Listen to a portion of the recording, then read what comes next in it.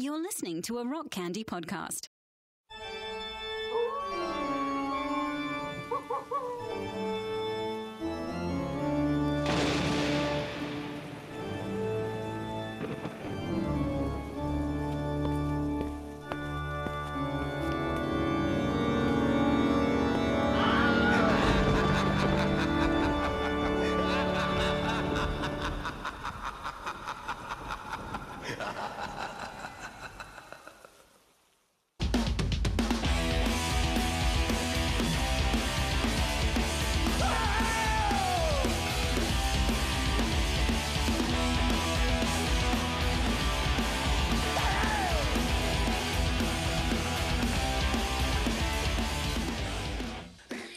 Coming to you from Magnified Cemeteries, Magnified Pod presents Magnifright Pod, a nostalgic sampling of horror punk albums from the Christian alternative scene. Join us in the pits of hell. I am Count Andrew. I am John O'Lantern. You like that one? Just trying something out. This is our podcast. That's our food werewolf. And this is week 3 Ooh. of Magnifright Pod. I never want it to end, baby. This is fun. You know, this is an excuse for us to drink some unique beers that we might not normally drink. Eat some spooky candies, talk spooky stories. Indeed. And I have been enjoying it, surprisingly. I haven't necessarily been partaking in any scary movies in this season, you know, but still. You haven't seen any ghosts, have you? I have not seen any ghosts. That's good. But, you know, it's funny. John, we were talking, I think it was last episode. We were talking last episode, or was it? No, maybe that was the first one when we were talking our first horror movie. And I was talking about Scream. And at that time, I didn't know that there was a new Scream coming out. And since we talked about that, the new trailer dropped for, is it Scream 5? It would be, but they're just calling it Scream. They're just calling it Scream. Which I feel like is the cowardly way out. They should have spelled it with a 5 as the S, you know? Yes. 5 cream. This is gross. 5 creams. 5 cream. You know, do you like scary creams? I don't know. Sorry. Keep going. I don't understand when they reboot a franchise because they did this a few years ago with Halloween. Candyman as well. And they just did it with, and it's confusing because, like, if you're rebooting a franchise, you can make the argument for just calling it something else. Yeah. But this is a continuation. Like, right. Candyman is a full-on reboot of the original, right? Isn't it? Or is it? Is it? Okay. We'll have to watch to find out what you know you want. Yeah, that's true. But you're picking up kind of where you left off. Like, Halloween is just one big long saga with although they Curtis canceled out everything except for the first movie with this new reboot. Like all the sequels they just wiped off the map for this new version. But for Halloween? Yeah. What is that? What do you mean? They just they're just retconning everything and just yes. It's as if it starts with the end of the first one. So they're just doing away. There's also been like kind of multiple revamps of Halloween within the many Halloween movies. But yeah, it's kind of tough to keep track of which ones wipe the slate clean and which ones continue and which ones are sequel to which ones. Anyway. Yeah, it seems that this is kind of the year of not just reboots of horror movies, but extremely self-aware horror movies, because it's like, look at all these older characters coming back, and they're the elder statesmen, and so they need to teach the younger generation about this, the things that are coming upon their town or whatever. Indeed, it's not exactly the most inspired of plots, but I like new stuff. Let's hear some new stories. Yes, that would be You can great. always watch the old ones again. But yeah, I don't know what more you're getting out of, and evidently there's going to be a new.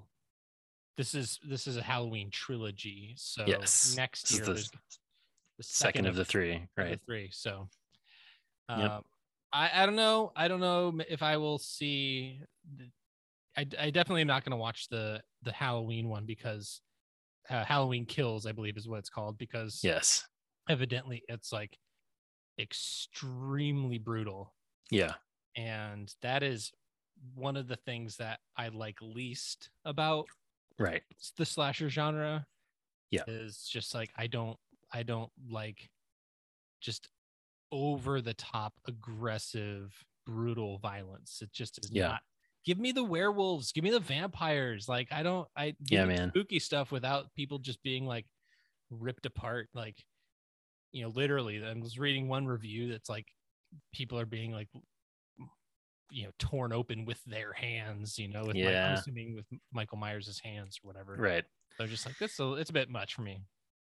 Yeah. I just rewatched the first one, which is so good. And he was not some supernatural being. He was just like a big dude who was spooky. Dude. Yeah. And now there's all this like, you know, different mythology, and he's some sort of superhero and whatever. But I can understand if somebody wanted to create a mythology around, you know, like No Country for Old Men. mhm. This idea that this character is like some sort of personification of death or something Right. like that. And what I'm trying, and I'm blanking. Anton Sugar. Yeah. Just like one of the most that movie was violent, but for a non-horror movie, that was like one of the most terrifying characters Absolutely. in cinema. Yes. He's so terrifying to me. And like, what's the most you ever lost in a Quintos? Call it friendo. The worst. The absolute worst. Just thinking about that scene makes me anxious. But yeah. Anyway, so yeah, horror movies aside, I'm hoping that everybody is enjoying the spooky season. Yes. And we're doing a lot of talking already. We got to get some parched. Parched, bro. What do you got over there? You know, I got a pumpkin weird beer. Ooh, okay. I have a pumpkin kerfuffle. Your background, your skeleton background is obscuring the beer entirely. Okay. I got some dancing skeletons back there, and they're getting in the way. But yes, I have a pumpkin kerfuffle. Get ready for this description. This is a Prairie Artisan Ales who I've talked about on the pod before. They're from Tulsa. This beer is an imperial sour beer with pumpkin pie spice blend and toasted marshmallow flavor. Wow. That's a weird beer if ever I've heard one, right? Yeah, this is the cup. Ooh, that was quite the it was sort of a take on that the Son of Man painting with the man with the apple in his face. Yeah, I wasn't sure what you were talking about at first. I was like, what is this, a Jesus thing? But yeah, it is. Yeah. I have. Whoa. Sorry, I'm recovering from that sip. That's a lot of things going on. Break it down for us. Well, there's imperial sour beer, which just on its own is a lot, right? Right. And then with pumpkin pie spice and toasted marshmallow flavor. So like all those things at once. Imagine that. What percentage did you say it was?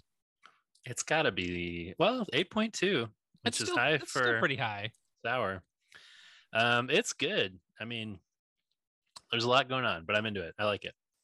I have almost the absolute opposite of that. I have a Bald Man Brewing, a Minnesota beer. I'm pretty sure I've been drinking so far. I've exclusively had Minnesota beers. Keep it local. This is the Rocktoberfest. Ooh. Marzen Lager. This is a leftover from our bro dabbler that we did the previous weekend. I did FaceTime in a bit for some brief dabbling. I was already very drunk at that point. There had been a lot of dabbling. It was clear already. we did more than dabble. I don't remember. Oh my God. Now I'm remembering some of the conversation. about we'll we'll talk about it off mic. we'll just say we were discussing what is and isn't vegan, and I just remembered that. Yeah. So yeah, Yep. that is not for the pod. But yeah, this is a God, these beers are always filled to the top. Yeah, this is a Marzen lager. So the description is this clean, refreshing lager features all German barley and noble hops to create a bright and crisp beer. And we did your friend and mine, friend of the pod, Mark Atkinson. We did a blind taste test of 4 different Oktoberfest beers. And this was my number 2, but it's still very good beer. Very crisp and bright are the appropriate words I would use to describe it. That sounds great. What was your number 1? It was one by Omni. Okay. You ever had anything by Omni? I believe so. Yeah. Yeah, they make good stuff, and out of their suburban brewery, so a little bit of a trek to get there, but still Omni's very good. Candy wise, yes, what you got going on today? What are we gonna go with? Well, where's your pumpkin friend? My pumpkin friend is right here. There got my orange pumpkin with the candy. We got 2 candies left, John. Okay. And I really want to. Part of me wants to save one of these for the last week. Okay. Because it's the most wild of the 3. Okay. I mean, of the 2 that I have remaining. But you know what? We're talking an interesting band today. They deserve a very interesting candy. This is the Warheads Sour Body Parts gummy candy. Sounds great. So it's got the Warheads guy on the front puckering, who looks like a Frankenstein's monster. Frankenstein, yes. Yeah, he's got the little bolts in his neck. The sour body parts look like they include blue and white teeth, red and white bone, and pink and green brain. And those are cherry, blue raspberry, and green apple, respectively. Sounds great. Yeah. So we got to hear about them. Yeah. So are you gonna share your quote unquote candy? I told Andrew I have the scariest candy of them all. Black licorice. Gross. So delightful and tasty. Trash candy. Not necessarily Halloween, but I do love black licorice year round. And it's black. That's spooky. People hate it, so it's kind of scary. Yeah, if I got black licorice in my Halloween candy, right to the trash. Come on, man. All right. Good and plenty. That sounds wonderful. Good and plenty is trash. You mean tasty? Is what you meant to say? No. Mike and Ike. Did you know? So Dots are those very chewy sort of I don't know what you would classify. It's like gumdroppy thing. They're like a gumdrop, and classic movie theater candy, Dots. And they used to have black licorice Dots in there, but they removed them entirely. Too delicious. And the public couldn't handle how delicious they were. Then they made them its own thing called Crows. Oh, right. So it's like all Crows are just like the black licorice Dots. Hell yeah. Because it's just like, because people are like, ugh, I'm in the movie theater in the dark, grab for one. It's like, oh, this is trash. Black licorice. Yum. More for me. I'm a monster. So here's a brain. Brains. Yeah. That looks pretty good. Pretty brainy. Yeah, because these have that powdery, crunchy, sugary part on the outside that I enjoy. Right. Ooh.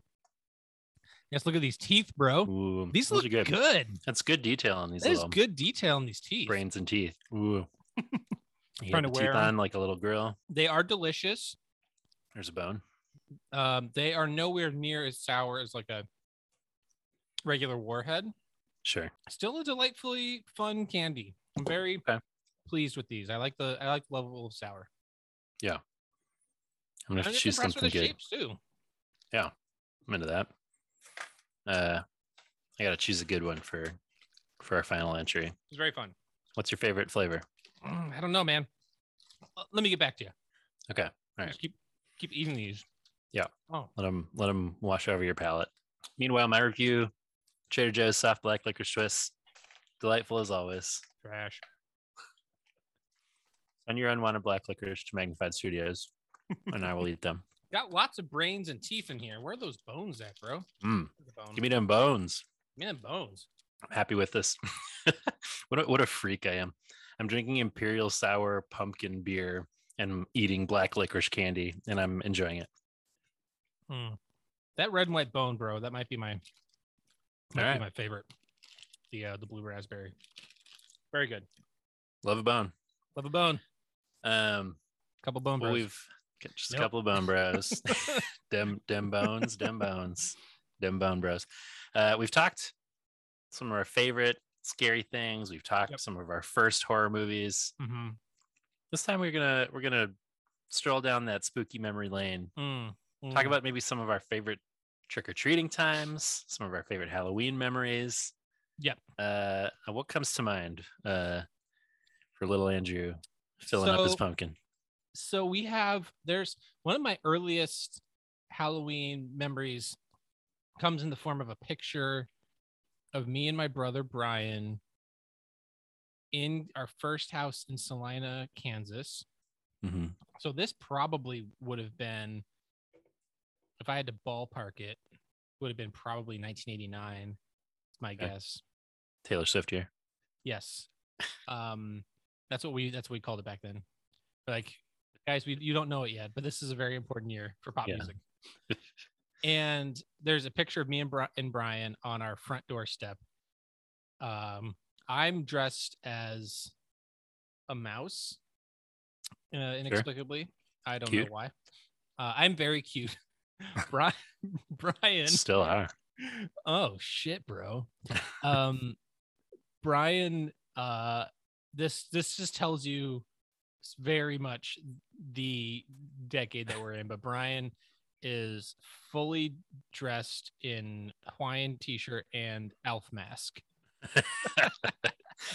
That's the best. We might have to post this if you can find it. We'll find. It's definitely digitized somewhere on. Okay. It's on Facebook somewhere, but so there's that, and I do remember also in Salina, I remember going as, this was in the early years of Family Matters. So I wanted to dress up as a nerd because I wanted to be Steve Urkel. Mm-hmm. So I went as a nerd one year. Suspenders, giant glasses. Yeah. Cheese. Goofy hat.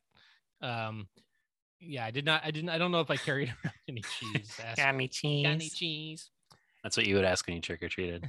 Yeah, I would, knock over people's candy and I'd be like, did I do that? Classic. Yep. And there's this tweet that's been going around again as tweets, perennial favorites of the year that come up. The tweet that says trick-or-treating in the Midwest always sucked because I could never go as Spider-Man. I had to go Spider-Man wearing a fucking jacket. Right. Yeah. Coat over all your coat over your entire costume because it's cold and you want to go out trick-or-treating, but you can't wear your costume for too long because you'll get too cold. And I remember one year in Kansas that there was a just straight up blizzard, just so much snow. Yeah. And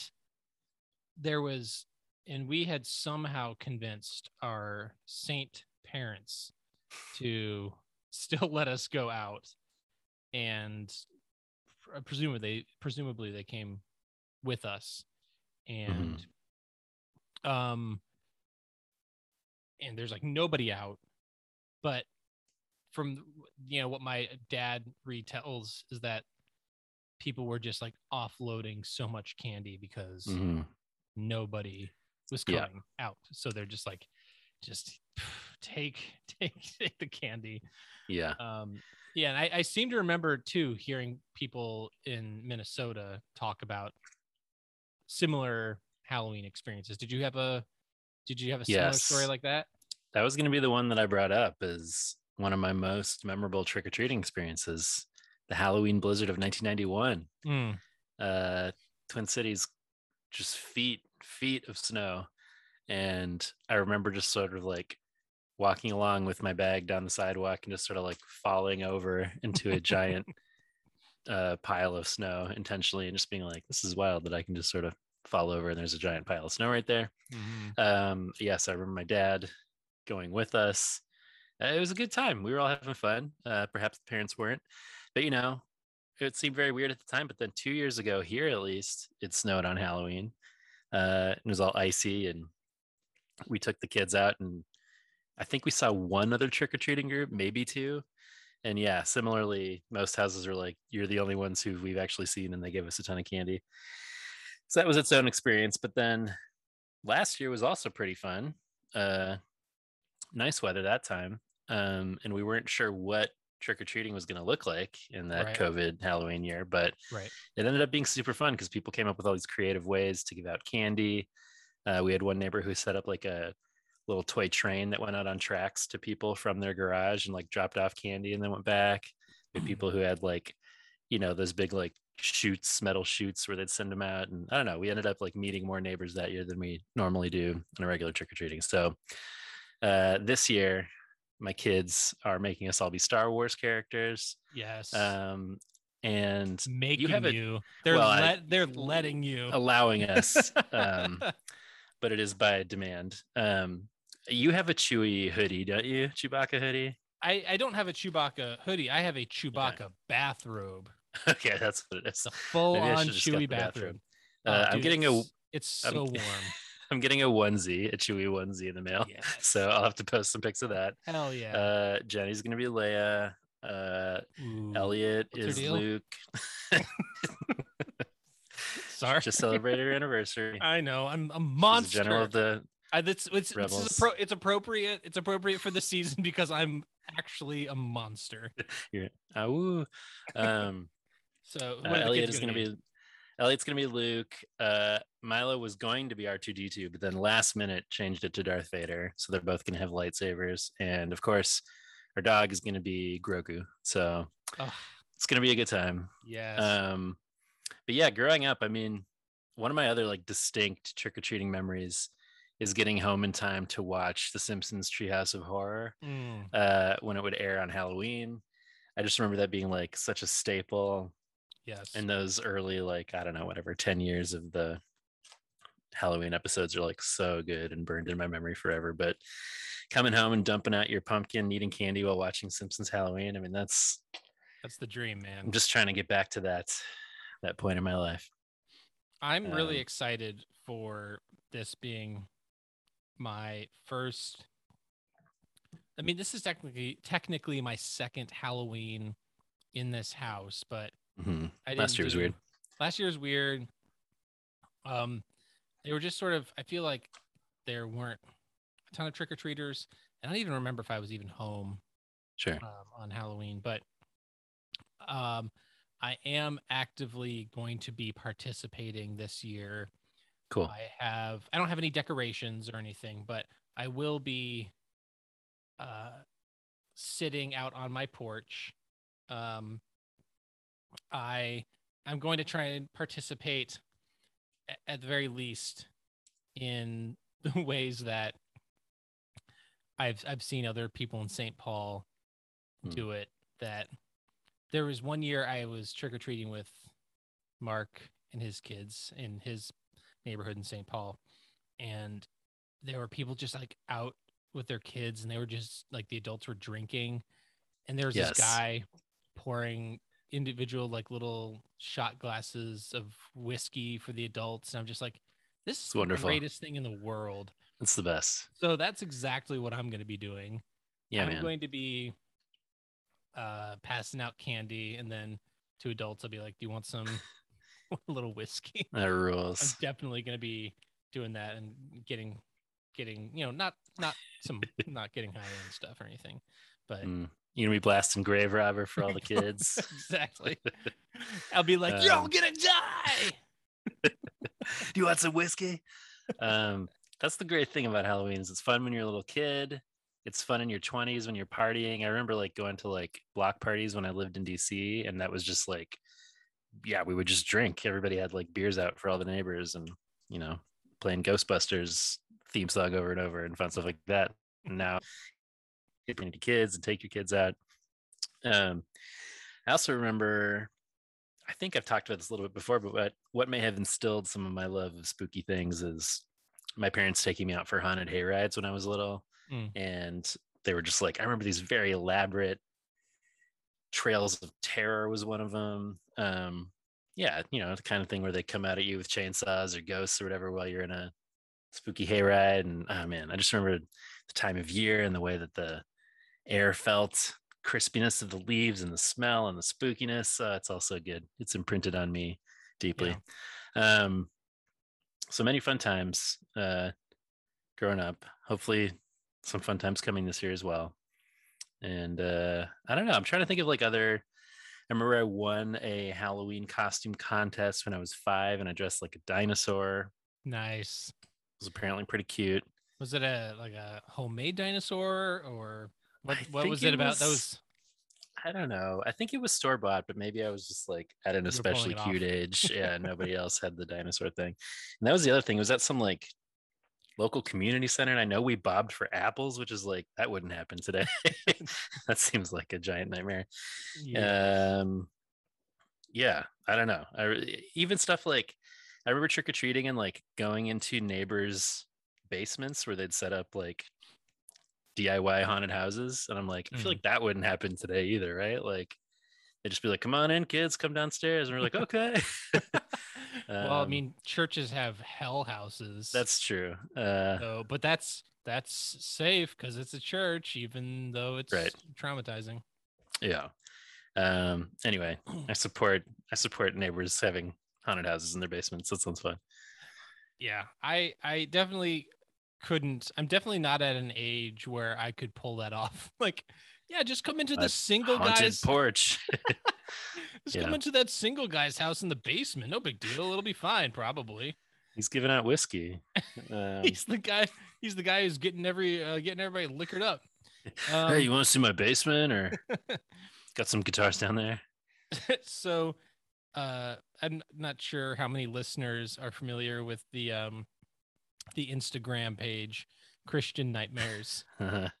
There was one that was posted today, as they do this with like a lot of holidays leading up to the holiday, especially Christmas. But their post is, Halloween is just 17 days away, and there's someone out in front of someone's house, written on a shoddily made cross out of cardboard. It says, "No candy, but there's plenty of Jesus here. Knock if you need to receive salvation. God bless." Yikes. Not a lot of knocks that night.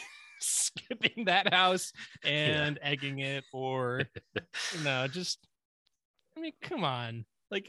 Who other than somebody who's already saved or is already a Christian is going to be like, oh, because those people operate under the same thing that the same idea that like characters in Jack Chick tracks operate under. These people like in his tracks have like never heard of Christianity, right, never heard of Jesus, and it's like, oh, you mean the most popular religion in the country? He's like, right, Jesus? No. I'm like, what is this you're talking about? The salvation you're talking about? Like, you're and then if they get egged, they're gonna persecution complex, right? Yeah, it's just society. You're allowed to have fun. It's okay to give candy to cute kids in dinosaur costumes. It's No. fine. Not if it's to worship the Dark Lord. Yes, as we all do. As we all do. Speaking of worshiping the Dark Lord, I don't know. I don't have a good transition. Do we have any? That's a great transition. Do we have any voicemails from our legions of worshipers? We do. Are you calling us the devil? Yeah, Magpod for Death. Cool.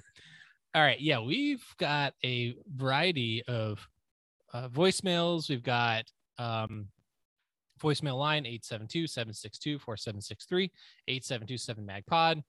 We got something from Danny Stairs.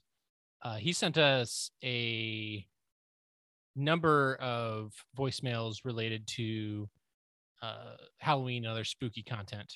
Hey, what's up, guys? Your boy Danny Scares here.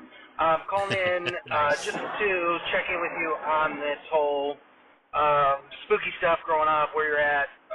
I think I'm much more in Andrew's vein. I wasn't allowed to watch scary stuff, so every once in a while I would, like with my cousin or whatever, who was allowed to watch more at my mom's, where the reins were a little more loose, and it would scare the shit out of me every time. But I would do it because I thought I had to be cool. And I was just a little kid, and I thought, you have to do what other people are doing, or other people say it's cool to be cool. And someday I'll learn that that's not true. Maybe. Anyhow, I had similar experiences, like Are You Afraid of the Dark? So at my mom's house we had cable when I was a kid, but at my dad's we didn't get it until I was older. But on Friday nights then, I would watch, Snick at her house every so often. Not all the time. Sometimes we would watch something else, but one time I fell asleep to an episode of Are You Afraid of the Dark, and I had the worst nightmares about it. I don't remember anything about the episode itself. I just remember that I had just a horrible night. It was a horrible Other than night. that, I can't remember any other specifics. Is Danny gonna say that he woke up from that dream and realized that the horrible night was that he had fallen away from God? I think so. And then as an adult, I really don't like most scary stuff. Like, I did just watch Midnight Mass, which is, I didn't find it, like, scary, not like, when he said, like, not like to jump out and scare you, surprise stuff. That doesn't appeal to me, but, like, the spooky story, with all that, like, that stuff I'm cool with. Just, like, I don't like I think Andrew said, like, the slasher, that kind of stuff. So, but, I started reading Stephen King as an adult. I've gotten really into a lot of his stuff. Really enjoy that. But I think I prefer, for most scary stuff, I would probably prefer to read it than to see it on the screen. I think I prefer to read most things anyway. So, anyhow, I just wanted to check in with you guys, tell you you're doing a great job, and I'm looking forward to the rest of this episode. Back on for life. Toodaloo, motherfuckers. Thanks for all those smooches, Danny. Really felt that last one. Yeah, we got both people, sides of the coin, for people that are really into all the spooky stuff, and then other people like me and Danny, and to an extent, I guess, maybe Brian Canberra, the Rudy Librarian, who's also a little bit more shying away from some of that stuff, at least, more so when he's younger too. But anyway, we got another voicemail from Danny with a Halloween story. What's up, my dudes? Your boy Danny Scares coming in again. I forgot to mention, I knew there was something else I wanted to touch on in my last message. I tried to combine topics for once. It's not my favorite thing to do, but anyhow, talk Halloween. So growing up, again, not really allowed to partake in that. When I would be at my dad's house, sometimes at my mom's house, she would do it, I think, most years, but the only time I really remember going out was one year I dressed as Sergeant Slaughter. That's the only time I really can remember a Halloween, like, going out until I was, like, fairly older, and even then I don't think I went out much. But the story I wanted to tell was about the alternative Halloween festivities we would get into. And I'm going to see if I can find a picture or pictures from this event, and I'm going to send them to you guys. But when I don't know how old I would have been. I was a young child, maybe 5 years old or so, 5, 6 years old. We weren't participating in Halloween, and I was with my dad and stepmom.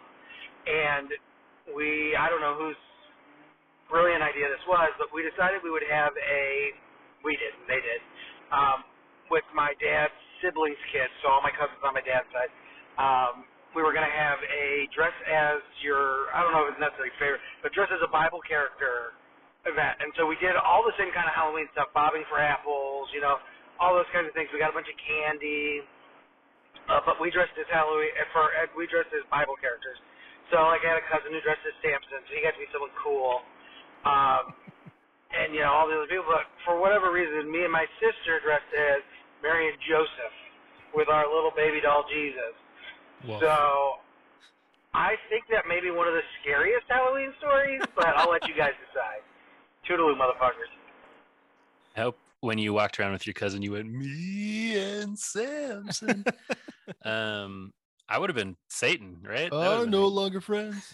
That would have been the move. Dressed as like a demon. You'd be like, it's from the Bible. We're looking at some pictures here. Here we go. There's young Danny. It's Joseph. Oh my gosh. It's beautiful. His youngest son is the spitting image. They look very similar. Oh my gosh. That is unbelievable. That's Samson, I think. Yeah, he's flexing his muscles. Flexing, cheesing with a big smile, long hair. That is outstanding. Yeah. These are about as late 80s as you can get. Man, even as a kid, I would have been like a Bible character. Like that sucks. Yeah, like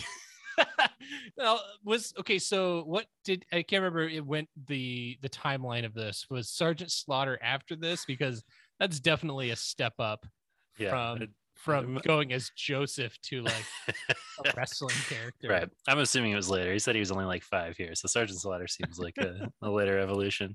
That's true. That's pretty good. Do you remember those? Do you remember the costumes in the 80s and 90s where it was like the mask and then like a smock with the character on it? Where it's like,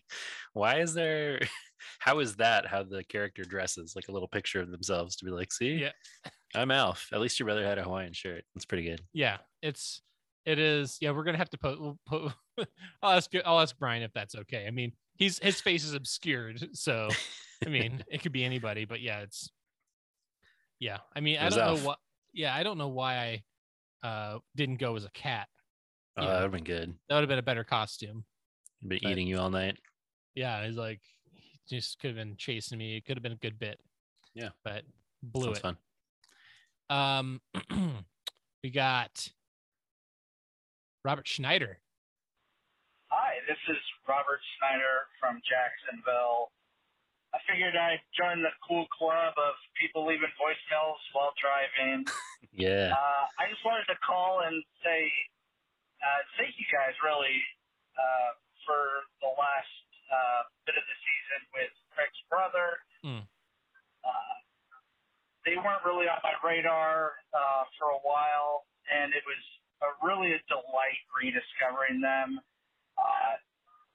They'll definitely be more in my rotation now. So it was great listening to it. I loved listening to all the albums, including Lost at Sea. But thanks again. I really look forward to hearing their new album when it comes out. Can't wait to hear you guys talk about it. And that's about it. Thanks, Robert. Thanks, Robert. Yeah, I'm also very much looking forward to that new Craig's brother, even though Ted Bond says that we're going to hate it because it's just nothing but reverb and tremolo. Hey, new Craig's brother single coming very soon. Yes. Yeah. At the end of this month, I believe. Yep. October 28th. Keep your eyes peeled. Yes. Magpod Nation. I am super ready for that. And you're right. It was a delight discovering them, rediscovering them, and hearing some of these albums like The Insidious Lie, which I had not listened to before. And I am super pumped about being able to see some of those songs live now. Absolutely. We got Brock. What's up, Mag Pod? This is Brock in Salem, Oregon. I'm late to the party on this one, but super into all of your coverage of Five Iron Frenzy. Ooh, yeah. Super into Five Iron Frenzy, actually, and been digging up, you might say, re-exhumating all of my old records and kind of finishing and building my vinyl collection. I think I've got just about everything they released on vinyl. I wish I could have been a Kickstarter backer so I could have got the Pavement Stars EP thing, but apparently no one has gotten those yet because vinyl takes forever to produce in this new world. But wanted to let you guys know there was one thing I didn't hear you mention that I thought was fantastic about this record, and it's how it starts. The very first track starts with what you might call a blue mix. Everything's just a little bit quiet. And the first time I listened to the first track on Until This Shakes Apart, I remember listening to it. I was like, oh, that's kind of quiet, and turning it up. And then when the drums come in and the full song enters, like it's just a little bit louder. I thought that was a genius move. So thank you, Jeremy, for that. And definitely, I don't know if anybody else was involved in that decision, but so good, so great. It's one of the signature things on the record. I love what they did with this record. I'm a big fan of Angry Yelly Reese and kind of how they balance this all out. So thanks so much for your coverage of that. And hey, MagPod for life. Yeah. Thanks, Brock. Thanks, Brock. Thank you for reminding everybody that they should go back and check out some of those old Five Iron episodes if they haven't. And you know, I do want to shout out obviously Jeremy and his work on Until the Shakes Apart, but we need to emphasize how much Scott did. Our boy. And so that decision that you're talking about, Brock, that at the beginning, that was probably, I can almost unequivocally say that was a Scott decision. Right. Jeremy mainly just on vocal production this go around. Yeah. Yes, agree with all that. Wonderful record. Brock also coming in. Yes. Coming in for the EP. Yeah. Brock coming in for the first time, but with some deep cuts there. I like it. That's what we like to see. Yes. Gotta love those those deep cut jokes and when every once in a while when someone reminds me of a joke or a bit that we did, I'm like, oh yeah, hell yeah. Oh yeah. We're hilarious. We're pretty good. We got our girl, Dr. Chad. It's been a while. Hey guys, this is Dr. Chad. I am leaving this message from my car, but my car is not a giant piece of shit, so you can actually probably hear me. So that's good. I wanted to talk about the Scandinavian Swimmers versus Sour Patch controversy. And the reason I like the Scandinavian Swimmers more is because they're just more sour than the Sour Patch Kids, and they're softer. Like, see, I don't know if maybe the Sour Patch Kids just are more stale or something, or if they're just made to be tougher, but I feel like the Scandinavian Swimmers, which also sounds like semen, let's be honest, they really should have. The Scandinavian Swimmers are just a lot chewier, I guess, so that's why I like them. But I think we should definitely do just like a sour candy bracket only.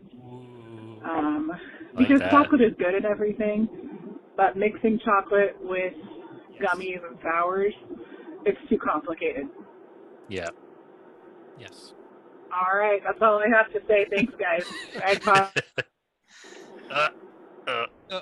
We know what you meant. Yeah, we'll count it. We'll count it. Yeah. Okay, so thanks, here Jen. we love you, Dr. Chad / Jen. So that's one of the reasons I like Sour Patch Kids. I like them firmer. You know, these Warheads gummies are very good, but they are of that softer gummy consistency. Yeah. And I love that, the rigidity of a Sour Patch Kid. And them being less sour than the Scandinavian Swimmers. I don't know. We might have to we need to go out and we need to buy these and do a back to back because I don't know if this sounds like fake news. Yeah, that's not my my recollection memory of it. Although I might just like the taste of Sour Patch Kids better. I think I may have brought this up on the pod before, but I worked in a movie theater all through high school, and like I sort of acquired a taste for slightly stale candy because we'd have like Sour Patch Kids or My Beloved Good and Plenty, which you were disparaging. That might sit on the shelf for a while, but like shitty, more like it. Boo. Bad and Plenty. That's what you should have said. Yeah, that's a better joke. But I like the firmness of the Sour Patch Kids, and if I get a Good and Plenty today and it's too soft, I'm like, nope, gotta let that sit for about a month, and then maybe it'll be better. Yeah, I don't know. We got to get moving on this bracket. We'll do some work here. Also, Scandinavian swimmers, is that what you call your boys? Well, we will. I do want to get to my Scandinavian swimmers here in a moment. Okay. But we have another voicemail from Brock. Ooh. Hey there, this is Brock in Salem, Oregon. Just wanted to let you know I was listening to your Go to Hook episode about Banana Man, and man, that was a beautiful album when I was in high school as well. I got it for $5 from the Tooth and Nail vinyl closeout sale, and I think it might be worth more than that now. Whoa. Really? Oh, disaster that I did not know that was a thing. More than $5, yes. Oh, gosh, yes. It's impossible to get a hold of. About the box, my guess, and I'm not sure, I haven't finished the episode, but I wanted to call and offer my 2 cents, so maybe you've talked about this already, but I was curious if the box is called so because when you play it on the guitar, those 4 notes are basically in a square shape or in a rectangle shape. Yep. That's my suspicion when I was trying to play it in high school. I think I discovered that. And I don't know if you've heard anything that would confirm or deny that, but I think that may be why it's called the box. So who knows? Magpod for life. We do know Joel Bell himself confirmed this when we interviewed him. That is specifically why it's called the box, and they had to fill up that album. It was included specifically because the album was too short, and so they just kept adding more versions of the box to make the album longer. The right call. I don't know. Brock's blown through 5-iron. He's now on the Goaty Hook. I assume, by the time of this, he's heard the Joel episode. Maybe he's already caught up. Anyway. Yeah, I don't know. This was, I think this was yesterday. So, all right. Well, hang on for that Joel episode. You'll get that answer and more. Yes, exactly. All right. Now we got our boy, Caleb. Hey guys, it's Caleb. I'm just on my way to school on a beautiful rainy day, and thought I would call with a couple spooky movie experiences that I had. Ooh, I was inspired listening to Brian's voicemail on that last step. So I've never been a scary movie guy, not my thing, absolutely not. But it seems like every time I try to watch one, it's some kind of weird experience. So, for example, when I was, maybe like 12 or so, I watched The Sixth Sense with my cousins. And with my cousins is maybe not the right thing to say because we were at their house, and it was this tiny tube TV in the other corner of the room. We started the movie at like 11, and they both fell asleep immediately. So I'm this little kid who's never watched a scary movie before in my life hardly, and I'm watching The Sixth Sense essentially by myself in this dark house that is not my own. And I have memories of it being a great movie, but it also scared the crap out of me. Also, when I was in high school, I remember watching Jaws, which, classic, thought of as a scary movie. And I watched Jaws with this girl who laughed like a maniac at every part that was bloody or supposed to be scary. And so, it was like the experience of watching a comedy movie with somebody. And it was still fun, and I enjoyed it, but really took a lot of the scare out of it.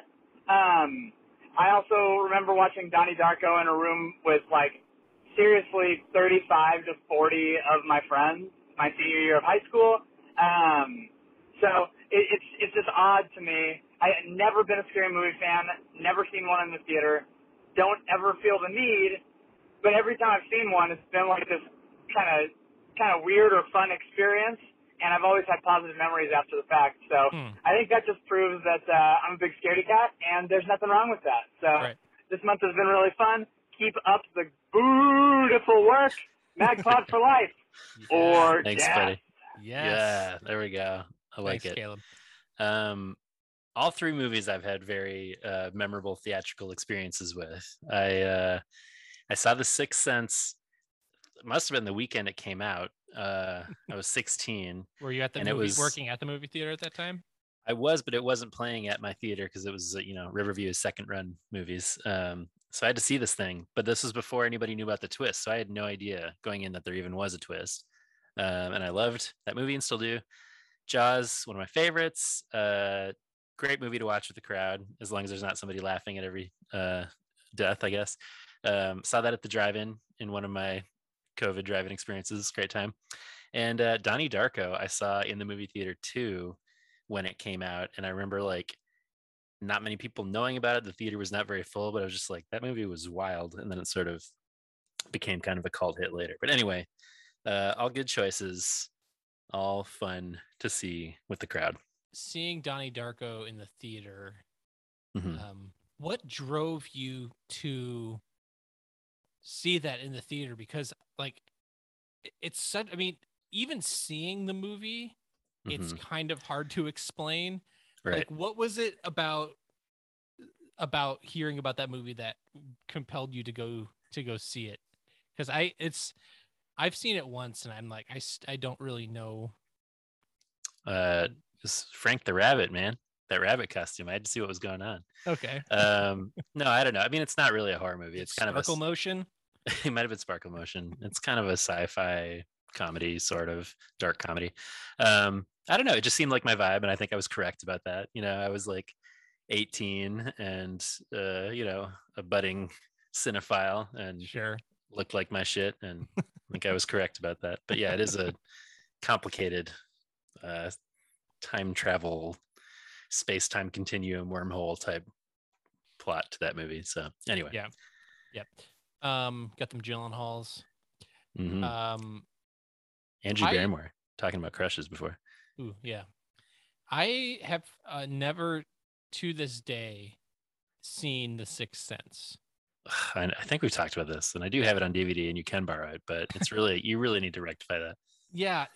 One of the reasons I have never seen it was because the ending was spoiled for me almost immediately. Sure. Do you remember who spoiled it for me? Because I probably have talked about this on the I think you have. Yes. I don't remember. It was Andy Richter. Right. On that's Conan. Right. Yes. He have said this. Spoiled it on the show. Yeah, that's not cool. What the hell, man? Not cool, bro. Not cool, Not Zeus. cool. Yeah, it's still a good movie, even if you know the twist. It's just a satisfying story. And still scary. Yeah, I don't know. You gotta watch it. I will. I need to get on it. It's been way too long. What was it? 99, 98? 99, yeah. 99? Yeah. All right. We'll get Haley Joel Osment on the pod. Maybe. Sounds good. Maybe he's a fan of spooky things. Might be. All right. One last voicemail we got. Rounding it out. Danny Stairs. Hello, my boo. This is your boy, Danny Stairs, calling from beyond the veil. Anyhow, dudes, just got to the end of this app. It took me a little longer than normal. I apologize.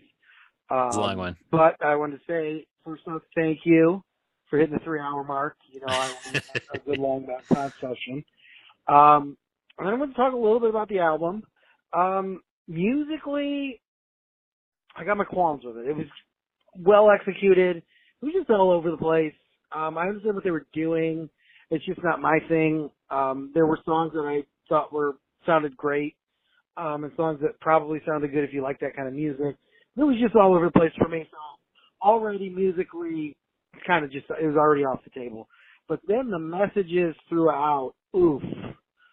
They really lost me there. I definitely think that Werewolf one was anti-LGBTQ stuff, and fuck them. I'm not willing to give them the benefit of the doubt solely because of the content of the rest of their stuff. I'm not going to read it in a vacuum. I'm going to read it in the context it's presented, and I don't think in the context it's presented I can give them a pass on that. And then using sluts and whores, just to use those words at all in a supposedly Christian song, right? Just makes me sick. So just it's going to be a no all around from me. You know, who'd have thought that Deadlines would be my preferred over these guys who clearly were much more musically talented. But anyhow, that's all. I just want to let you guys know where I was in this one. So I can't wait to hear next week's up. Mad Top for Death. Yes. Danny coming in with some hot takes and some this season. He's really coming in. Accurate takes, you know. We might need to do a little bit of a full court press to get Autobot.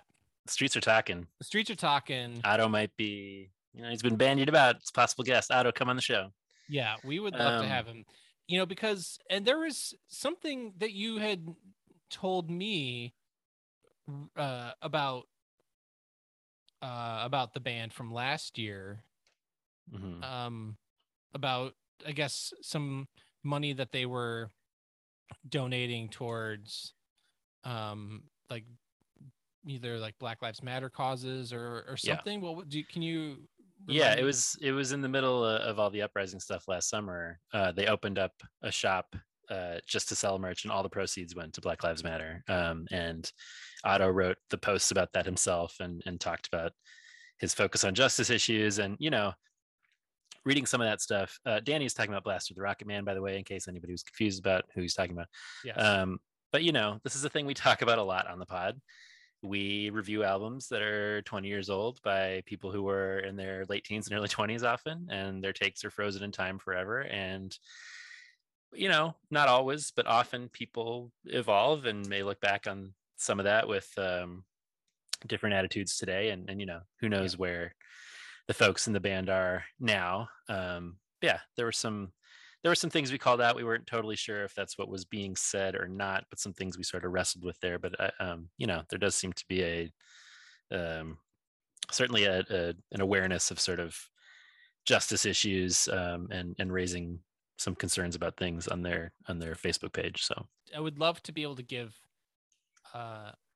them an opportunity to, you know, because like you said, we are looking back on these frozen in time albums, and you know, we don't want to, we have really tried to make it clear that we're speaking about the lyrics as they were written in that time, and not necessarily assuming that they think the same things. Right.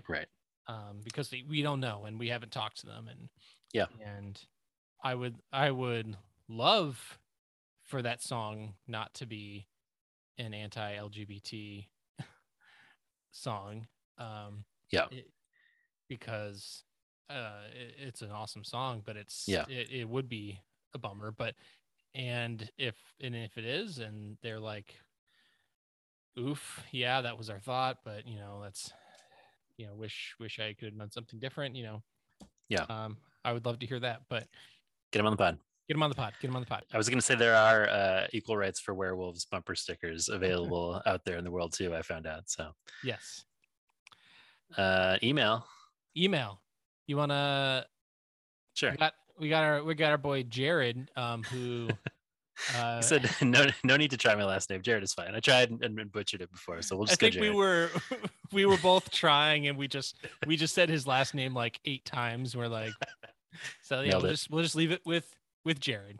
Yeah, Jared says, I can confirm that the Deadlines were much better experienced than listened to. I seem to remember them not playing very well, but it didn't really matter because they brought the spectacle and the crowd loved it. Cornerstone 98 or maybe 99 involved fire, blood, knives, etc. Way fun. That sounds awesome. Yes. My impression is that they were in it for the ministry more than the horror.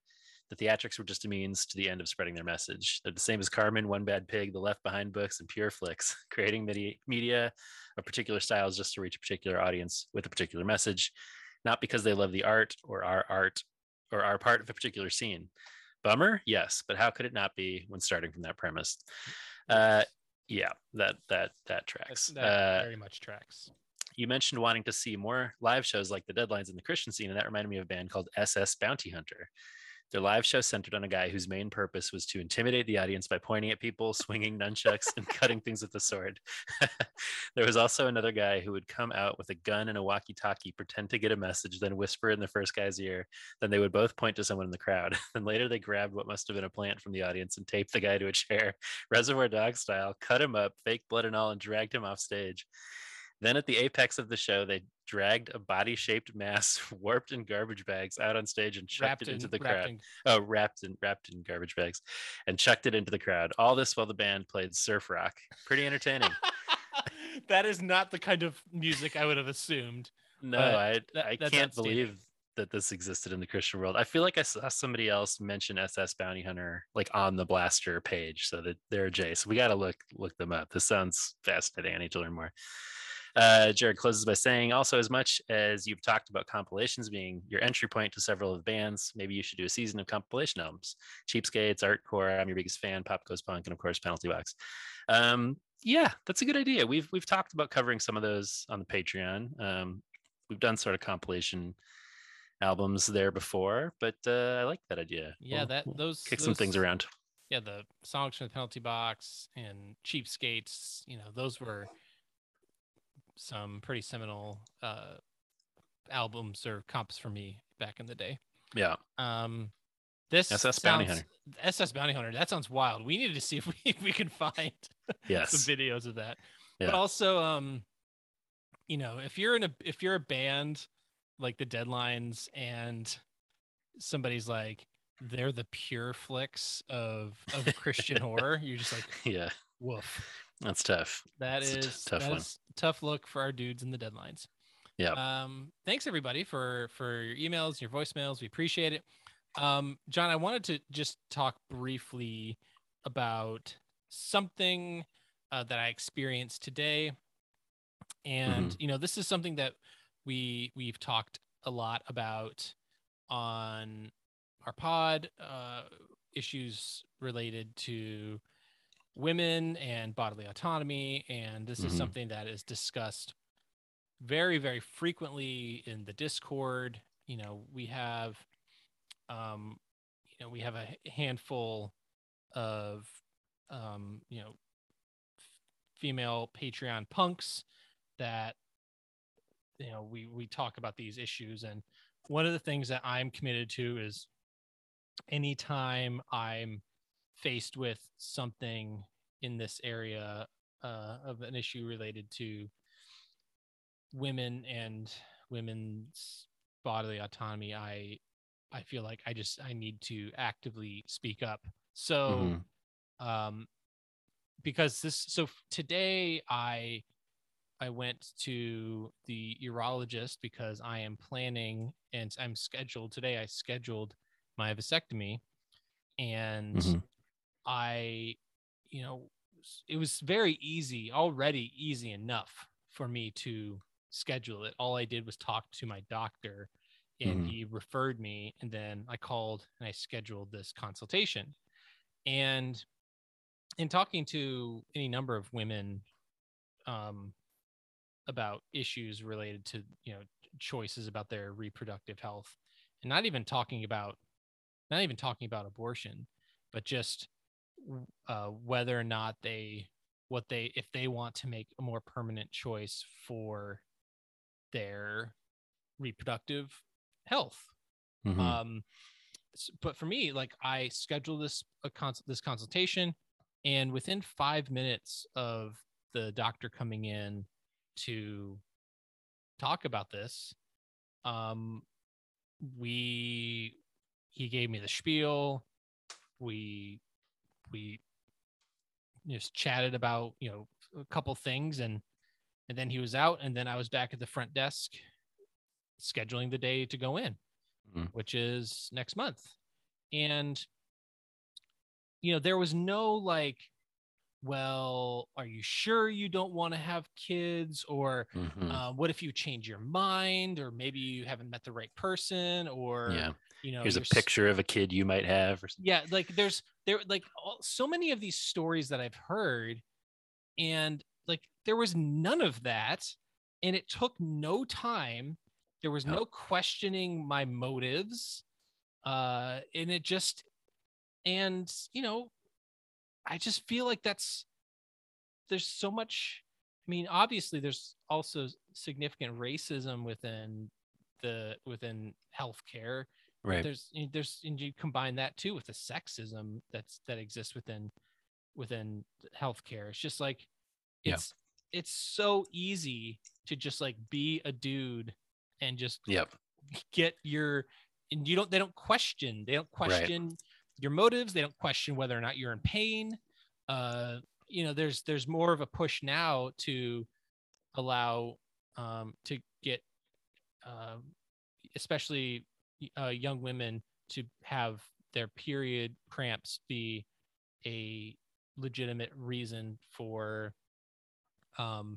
missing school, or even like older women missing days of work because women's pain is just dismissed in so many ways. And I just, so at the same time that I was like grateful that I'm not having to jump through hoops, I left the office still feeling annoyed. Right. And like, cause I'm like, this is so shitty. Like it should be this easy for everybody to just be able to make their own choice about their bodies and whether or not they want to have kids. So that's all I'll say on that. I just felt like I wanted to, since it was so fresh today, I wanted to share that. Yeah, absolutely. I'm glad you did. Thank you for doing it. Now I feel a little bad about calling them your Scandinavian swimmers, but that's okay. It allowed you an on-ramp to return to the story. They will not be swimming much longer. No, Scandinavian. They'll be sleeping with the fishes of I don't know. I don't know.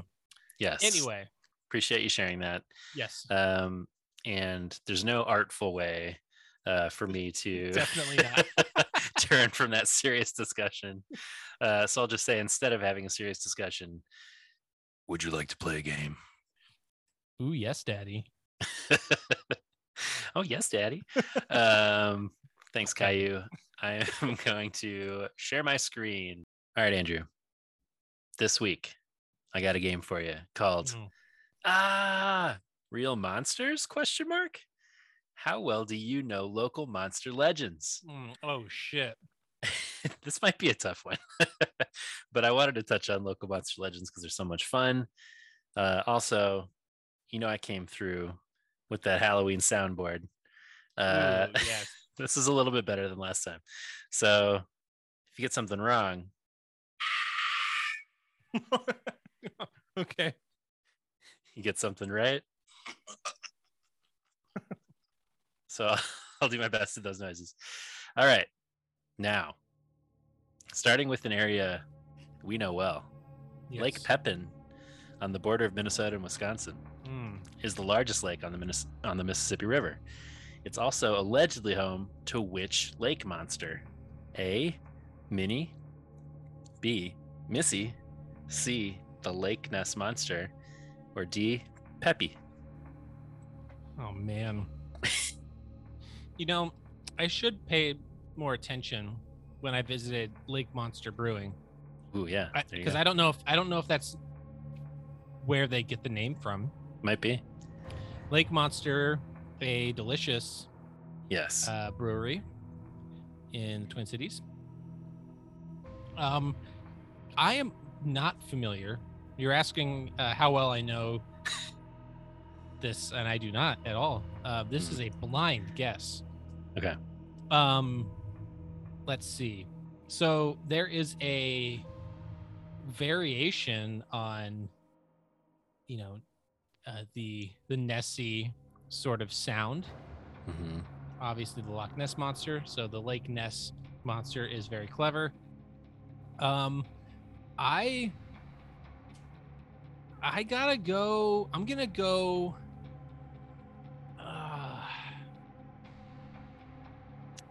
So are they naming it? Are they naming the monster after the lake, or are they naming it after the state or the river. There's just so many things. So okay, if they're naming it after the Loch Ness Monster, I'm gonna go with Peppy. D, final answer. You're going Lake Pepin is home to the monster Peppy. Yep. Yes. You are correct. Hell yeah. Peppy. Sightings of Peppy date back to prehistoric mound builder era.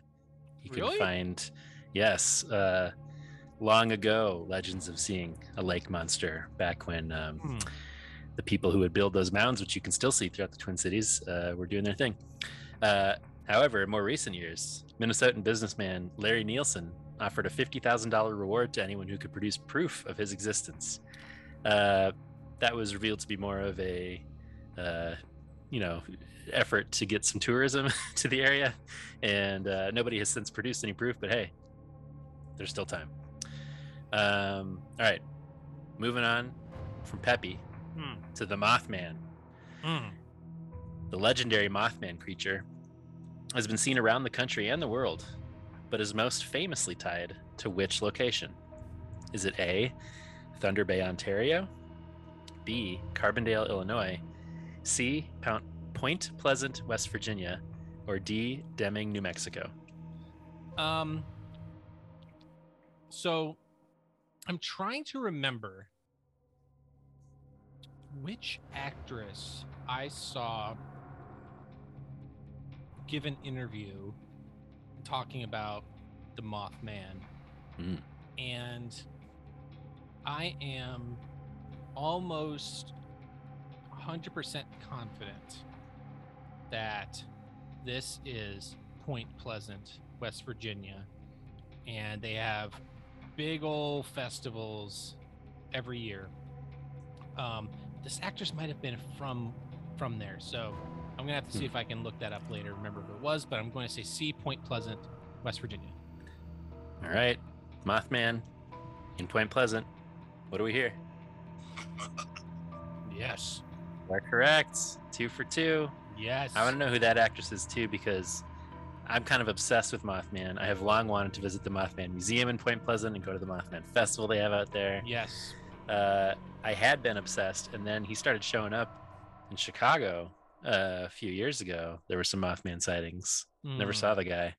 But yes, in late 1966, many residents of Point Pleasant began reporting sightings of a large gray creature with 10-foot wings whose eyes glowed red.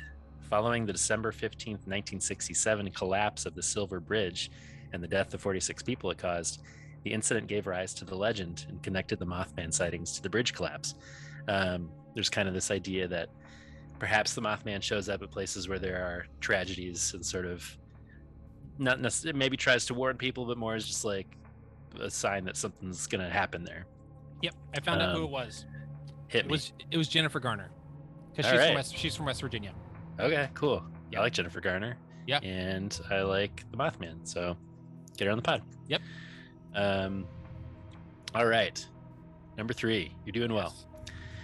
The Jersey Devil has been said to inhabit the Pine Barrens of South Jersey for nearly 300 years and is said to have the features of several different animals. Ooh. Which animal isn't one of them? Is it A, a bat, B, a goat, C, a snake, or D, a kangaroo? Okay. You know, this is feels a little tricky because we're talking about Jersey, and then you're throwing kangaroo in there. Not kangaroos, not native. No. To Jersey. Sure. Which I'm assuming is, if we're talking South Jersey, are we talking New Jersey? Yes. Okay, because I don't know if there's a part of Australia called no, sorry. This is South Jersey. I can't even do it. The worst Australian, the worst Australian accent in the game. terrible. And I guarantee Mickey is going to give me shit for that. Awful. Oh, did Crocky, did one of our roos make its way to the Pine Barrens all the way to New Jersey? That fucking sucks. Yeah, that R is hard. Jersey, New Jersey. Yeah, Jersey. This sucks. Yeah, it's tough. Okay, so this could be one of those questions where it's like, oh, the Jersey Devil inhabited the kangaroo at the zoo, and that's why it's in there. You may be overthinking it. Okay, well then I'm gonna say kangaroo D, because it's the least spooky of the animals. Kangaroo, huh? You asshole! I may have thrown you off there by saying you threw me off. Wasn't trying to say, it's not kangaroo. That's too crazy. I was just saying, like, I didn't give any thought to the fact that it does apparently have the body of a kangaroo. I wasn't like, how did it get there? I think it just looks similar to one. But yes, the Jersey Devil features supposedly the wings of a bat, the head and hooves of a goat, the body of a kangaroo, and a forked tail. So probably it's more just like that body looks like a kangaroo body. But take it up with the people of Australia. I don't know, or New Jersey, I guess. Oh, you know what? I think I misunderstood the question. But you're looking at the words. Yeah, I think I was thinking of that it inhabited, it would inhabit. Oh, I'm sorry. Creatures. No. You know what? That's fine. It was my misinterpretation of the question. So you want a half point? I'll give you a half point. Nope. We do not do half points on Magpie. Yeah, it's an animal that looks like a bunch of different animals, so I could have worded it badly. It also has a forked tail. So I was trying to throw you off a little there with the snake. Anyway, Jersey Devil, hope you're doing well. All right. The Pope Lick Monster is reported to live beneath a railroad trestle bridge over Pope Lick Creek in Louisville, Kentucky. Legend has it the monster is either a human-goat hybrid or a circus performer who spent its life in torment and now seeks revenge. Which of these is not one of the methods it employs to claim its victims? A, singing a siren song. B, attacking with a blood-stained axe. C, hypnosis. Or D, voice mimicry. The Pope Lick Monster uses 3 out of these 4. Okay. Allegedly. Let's see. A human goat hybrid. Or a circus performer who spent its life in torment and seeks revenge. So I'm thinking with this sort of circus performer aesthetic that people might think it is. I mean, things like hypnosis or voice mimicry seem very circus act. And I don't know. Attacking with a blood-stained axe feels out of step with the Pope Lick Monster. I feel like if you're a monster, you're not so much one to wield weapons, and I feel like it's the one that stands out as fairly unique among all of these. So I'm gonna say the Pope Lick Monster did not attack with a bloodstained axe. Survey says. Dang it. Fortunately, that is supposedly one of the ways the Pope Lick Monster will get you.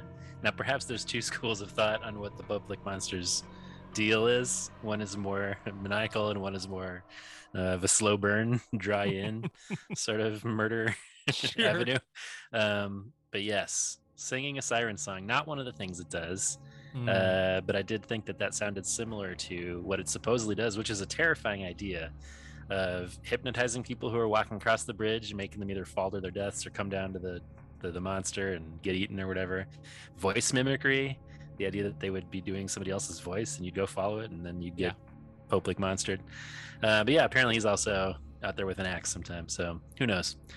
That is a terrifying monster with a stupid monster name. Yes. Will and Joe from Common Creatives, let us know if you've ever mixed it up with the Pope-like monster down there in Louisville. All right. If you ever licked a Pope.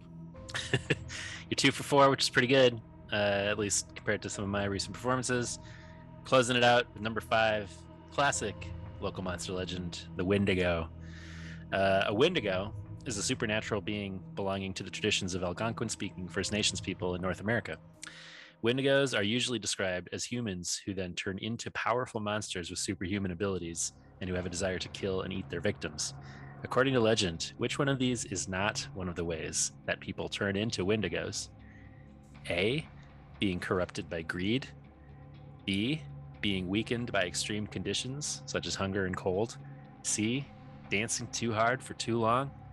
Or D, engaging in cannibalism. Being corrupted by greed does sound like something that would be detested by First Nations peoples. Mm-hmm. So that to me feels true. Feels like it could be true. I mean, dancing too hard for too long. I mean, I don't know. Is this like a Footloose situation? Like, yeah, at the end of that movie, they all turn into Wendigos. Kevin Bacon is like, that everybody's turning into monsters. That would have been a cooler reason for them to not have dancing in that town. Yeah, just like you're gonna turn into a monster, bro. Gotta listen to our dudes in the Algonquins. That's right.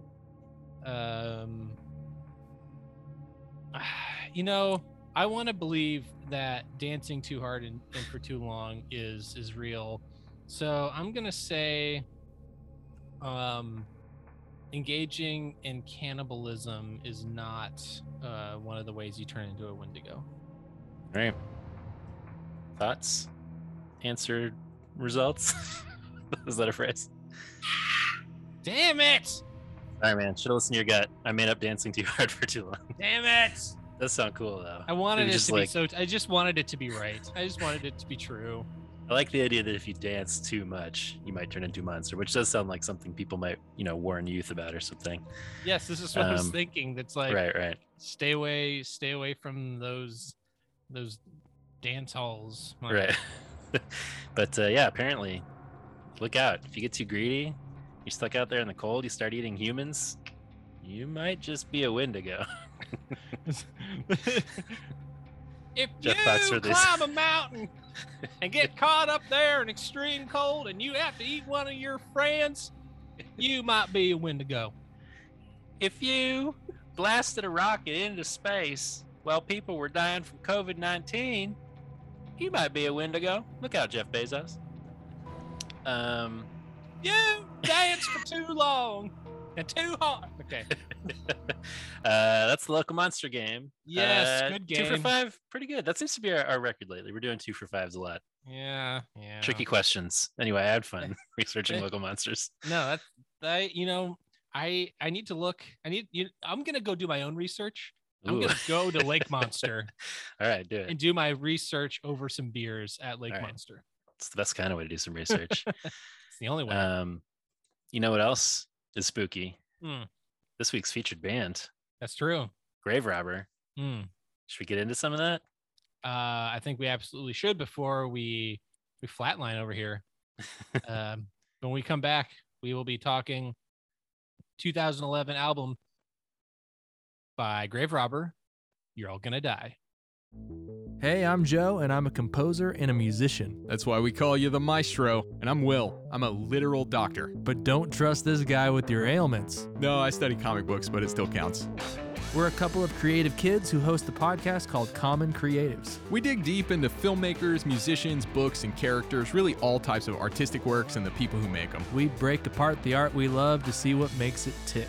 Basically, we give you the definitive take on whatever or whoever we're discussing. All opinions are definitive and final. So check out Common Creatives wherever you listen to podcasts.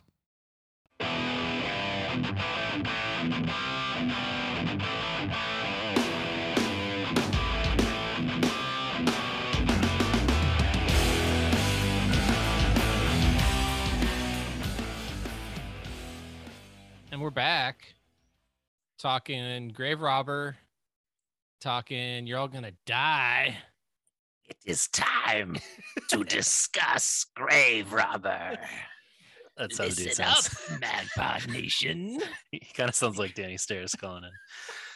Because not everything is as it seems. I'm so into it, man. I was just telling you off mic, like we'd been waiting to share our takes with each other, but boy, I'm into these guys.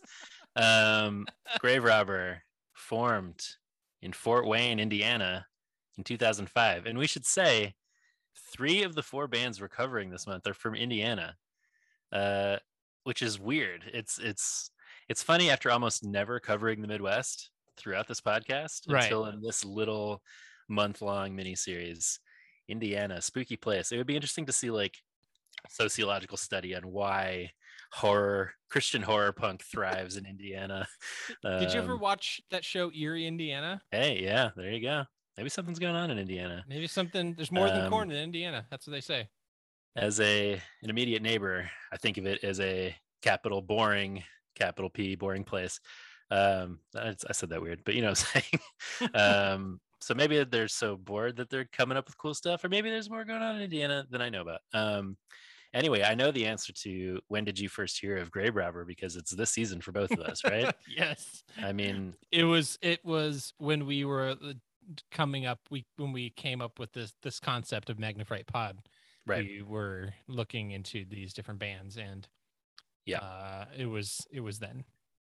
Yeah, both Blaster and Deadlines had been bands that people had suggested for a while. I'd never heard of Grave Robber until I had started doing my own research on Christian horror punk bands, and they came up a fair amount, and they're still active today. I mean, more recent than a lot of the bands that we've covered, after all not forming until 2005. But music out as recent as 2019, it would seem. Yeah, still definitely active. And am I gonna go see them the next time I can? 100%.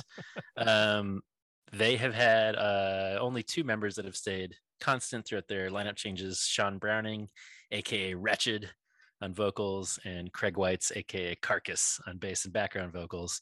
They all wear skull masks with wigs of long stringy white hair and skeleton hands on stage. They look pretty cool.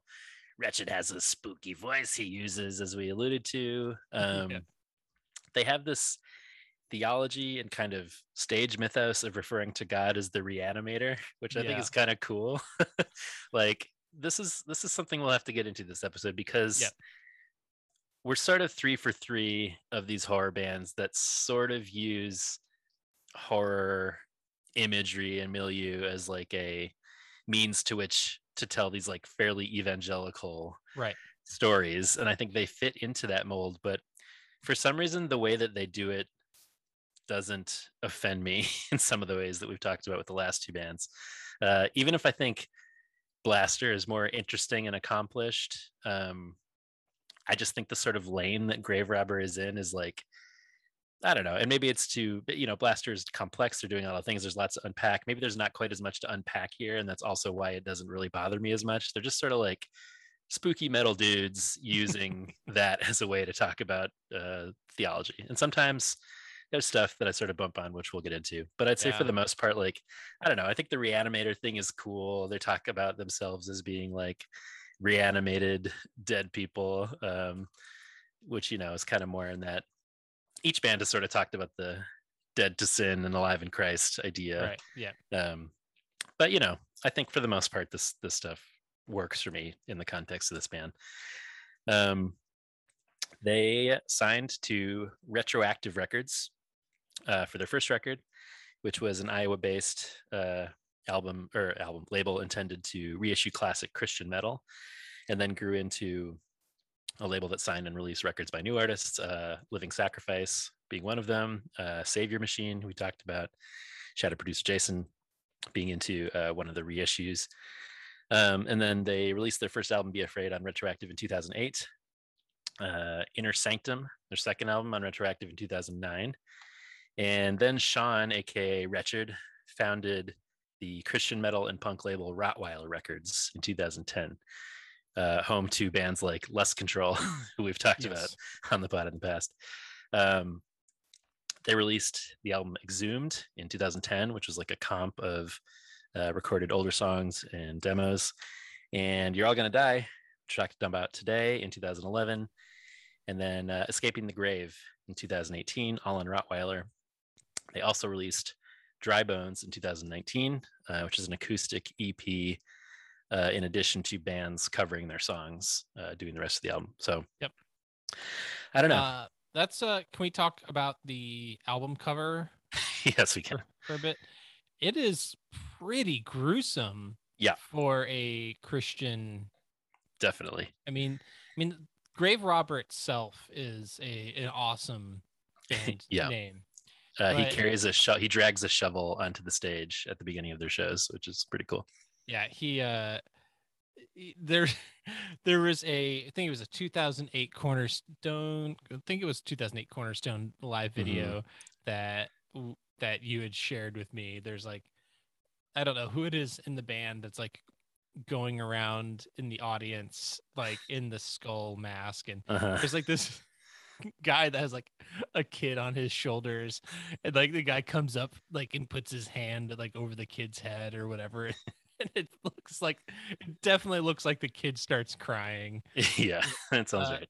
The kid looks pretty upset.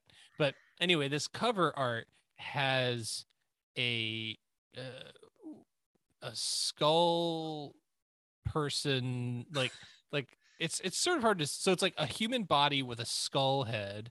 Yeah. That is bloody skull head. A bloody skull. Well, everything's bloody, and they're like chained to something, but like the chain is like going through their abdomen, and like chains are like connected to their shoulders, and like their hands are bound. You know, it's like really gruesome. Yeah. And then like the CD itself is like splattered with blood and says you're all gonna die. Yeah. And like the back of the CD, it's like board, a wooded like board floor or something. There's like blood splattered all over it. Yeah. You're All Gonna Die is carved in blood on the dude's chest and torso. Yes. Yeah.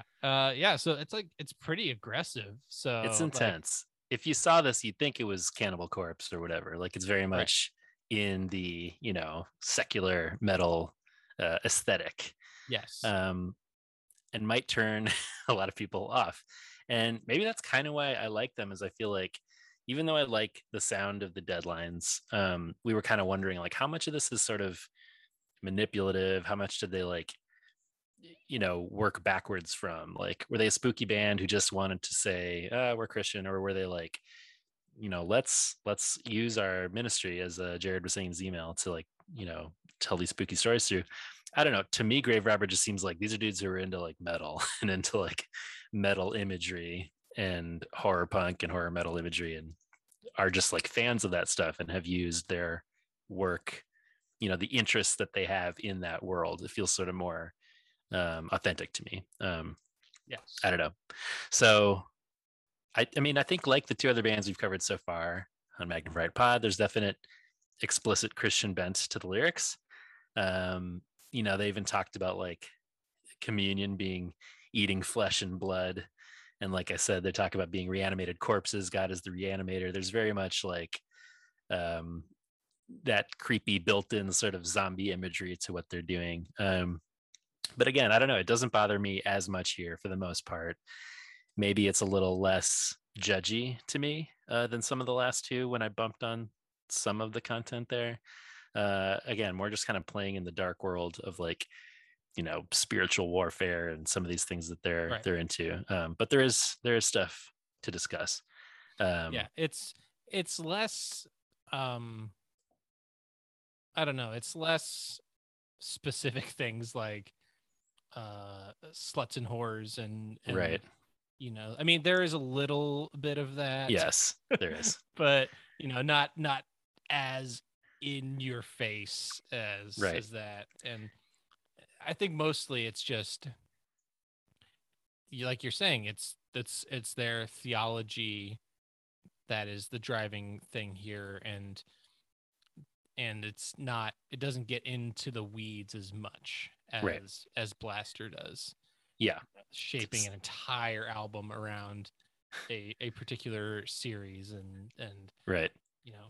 And while I do think musically that Blaster record is a significant accomplishment, more so than this, I do think that there is less on this record to be like you know.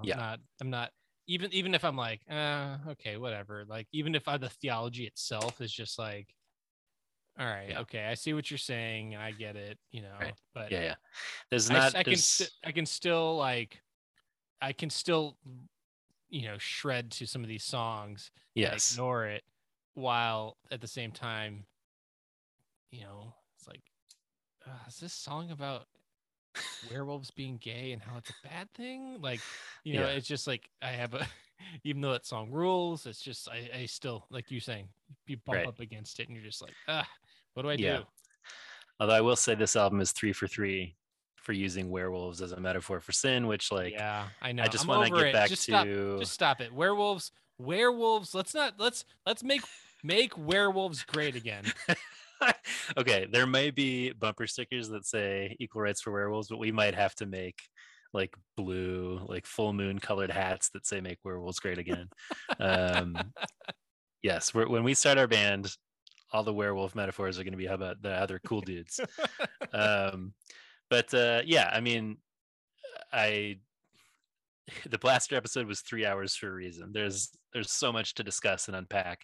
There's not as much to sort of parse here. It just sort of, you know, you're in the world and I'm into it. And I will say, just like, again, we're making comparisons to these bands that are like fairly different from each other, but again, just for a little series here, you know, if the Deadlines are maybe like doing a vibe that I'm into, but maybe not the most accomplished. If Blaster, I felt sort of overwhelmed by, that's kind of the word I use. Yeah. So many different styles, so much to unpack, but obviously like great. I mean, one of my favorite bands we've covered. Of the three, Grave Robber's kind of the most just in my lane. Like I don't have, there's no songs that I really dislike here. It's all just kind of like, I'm into this. And you know, it might not have the same impact as maybe some of the other stuff we've talked about, but for me, it's just like I got no problems with this world that they built here. So, You're All Gonna Die, released November 7th, 2011 on Rottweiler. The lineup here is Wretched and Carcass plus Plague on drums and background vocals, Lamentor on guitar and background vocals, and Grim on guitar and background vocals. Co-produced by Sean, aka Wretched, and produced and mastered by Tim Bushong, who also was an engineer on the band On Othello, one of their records. A friend of ours is in that band. Shout out Danny. He had also the producer, Too Many Dannys. Too Many Dannys. Tim Bushong had also been the bass player in the band, Mainline Riders. And I think it sounds great. I feel like this record packs a big punch sonically. Sounds really cool. Can we just talk for a second? Because you're talking about who plays what, and so on the CD, they when they talk about like vocals, it says vocils, VOKILL. Oh man, that's such a good little metal detail. Yeah. But also, Wretched is the vocalist, but it says vocals, comma, shovel. That rules. Oh, and Plague, who is the drummer, it's called Doom Tubs. Man, I want to play the shovel and some Doom Tubs. They're just fully committing to all of it. I love it. I love when a band is just like This is our thing, and we are not straying from it 1 ounce. We're never not going to be wearing these skull masks. Yeah.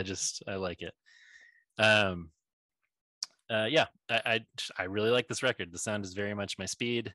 I like his vocals. There's so many whoa, whoa, whoa chants throughout, which is just so many. A lane I'm always here for. It works for me. It's one of those things for me that's just like, oh, I've heard this a bunch on this album, but every time it sounds so nice. So should we get into this album? We absolutely should. With the opening track that is very atmospheric, Flatliners.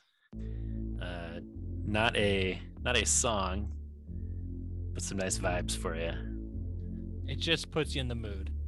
Yeah. Ready to play those haunted tubs. What was it called? Doom tubs. Doom tubs. Hashtag Doom tubs. Hashtag get your shovel.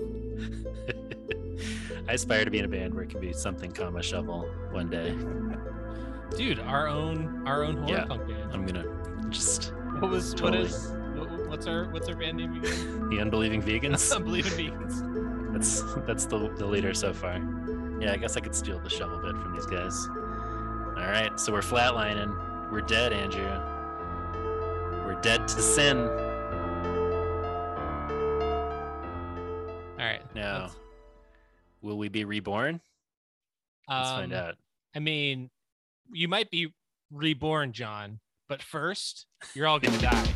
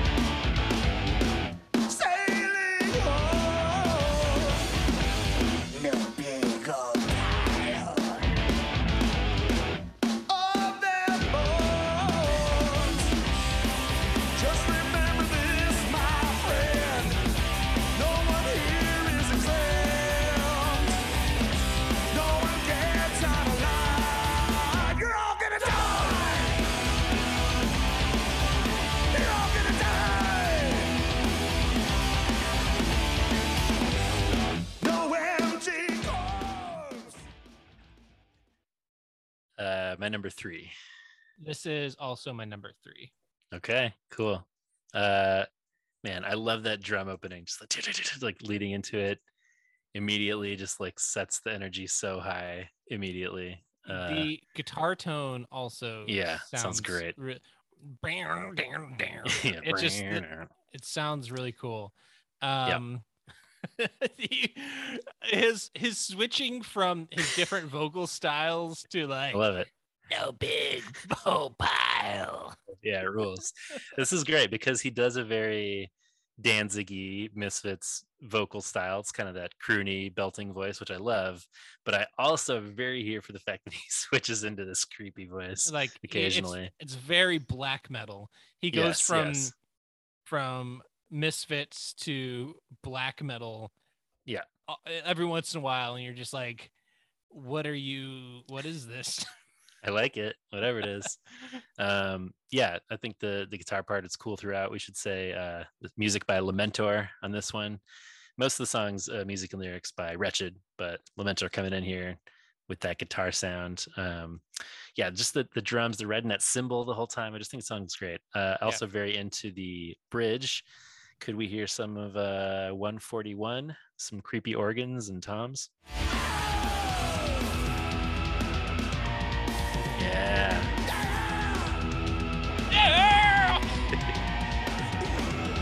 Into that. I love this. This is the more effective use of organ on both this record and the Blaster record. Yeah. I love that all 3 have featured organ, though, as you must if you're a horror punk band. I just love that mode. I think it sounds so great. Lyrically, this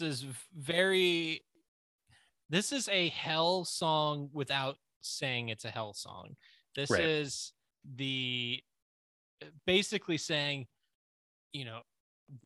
it's not over when you die. You might think it's over, but you're not. You're not going to Valhalla. You're not going to some other. You're not going to be eaten by the worms. Right. You are. So it doesn't say it though. Right. It doesn't say it. Yeah. But it's there. That's basically it says, no empty corpse, no last breath. You just don't cease in death. So there's something being like there's something after this. Right. But it doesn't go all the way. The train doesn't go all the way to Bummerville for me. Yes. So it stops just short of it. Bummerville straight ahead. Nope, but hang on, we're not getting out there. Yeah, I think you nailed it. I mean, similar to other bands that we've covered in that it initially sounds like one thing on the surface and is kind of revealed to be another thing or have a deeper layer. But I also like that it just kind of is what it is. It's more straightforward. We're all going to die. That sounds like a metal threatening album. And it's also a fact that's presented here, but it's sort of framed as this positive thing in the sense that, for them, they have the belief that that's not the end of things. Right. And if you're looking at it as a sort of positive, the idea that you're all going to die is sort of this like anthemic thing that we can shout along to together is kind of a cool thing. So I don't know. It sounds metally and creepy and evil, and then there's something under it. But as you're saying, it's not. Maybe it's just because we're used to a lot of sort of evangelical bands, but it would be easy for them to be like, and the sinners will go to hell, and everybody who's turned away from God. They don't need to do that. They just kind of leave it like how we said they frame things. So yeah. Anyway, yeah, the at the end where there's just like lots of repetition of you're all gonna die, yes, die, love it, die. I love it. Into it. There's a lot of repetition on this record, and I don't mind it. Yes. Paranormal Activity. Come closer, please. I've something to tell you.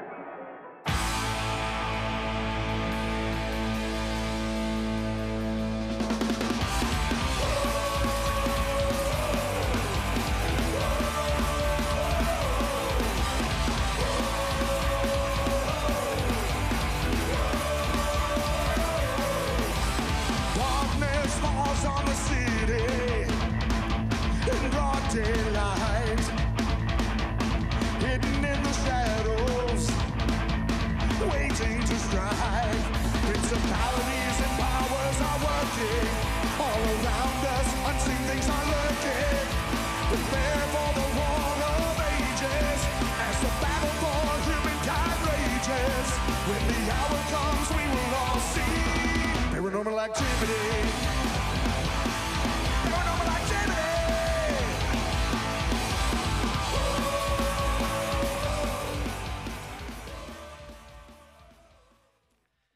So fun. This is like a spiritual warfare. You sort of mentioned at the top of this segment. That's kind of one of their things. And this is, again, it's so easy if you aren't paying attention to the lyrics. Right. Yeah. If you just picked up the album and just based on the album title and the names of the songs, and you weren't paying attention, you wouldn't really know any different. Right. But yeah, this idea that like powers and principalities are working in the shadows to try and into some sort of nefarious thing to pull you into hell, essentially. Right. And that's the paranormal part. It's the these demons that are trying to get you. Yeah.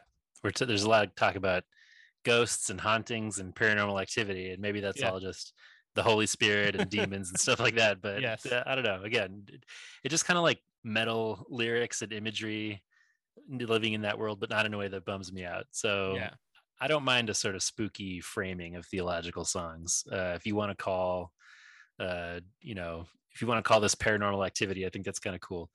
I should say the opening. Oh my gosh, those whoa-ohs. I love them. Opening clip there is Boris Karloff in the movie Black Sabbath, which is great. Some good little horror clips throughout. But yeah, the song just goes hard. It keeps the energy high.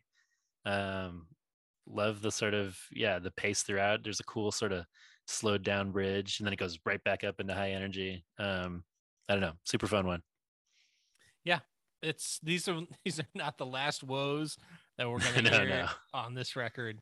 No. And yeah, it's one of the things that about this band that I think would be fun live. Yes, seeing people who would be really into them. Yeah, it only works if everybody else is into it. If you're in a show and those gang vocals are not, and no one cares in the audience, then that just sort of makes me sad. I know. But like, I would love to be at a show where everybody would be super into it. Yeah, I read an interview with Wretched where he was saying like, no matter if it's like a big festival we're playing or like a tiny dive bar in the Midwest, which is often the case, like they try to give it the same level of energy and theatricality. And some of the videos I saw did appear to be some pretty small bars in Indiana and neighboring states. And I'm like, I don't care, man. I'm going to go next time I can. And just, if I'm the only guy going, whoa, in the pit, I'm going to do it. I can't wait. Dude. Bring in my own shovel. Yeah. It's like, hey, Wretched, I'm John. Can you sign my shovel? You'd be like, absolutely. The shovel is not exactly what it seems. That's a good Wretched. You might have to do that in our band. My pretties. He doesn't say my pretties, but no, but yeah. Anyway, that's the idea. Invisible Man. My children.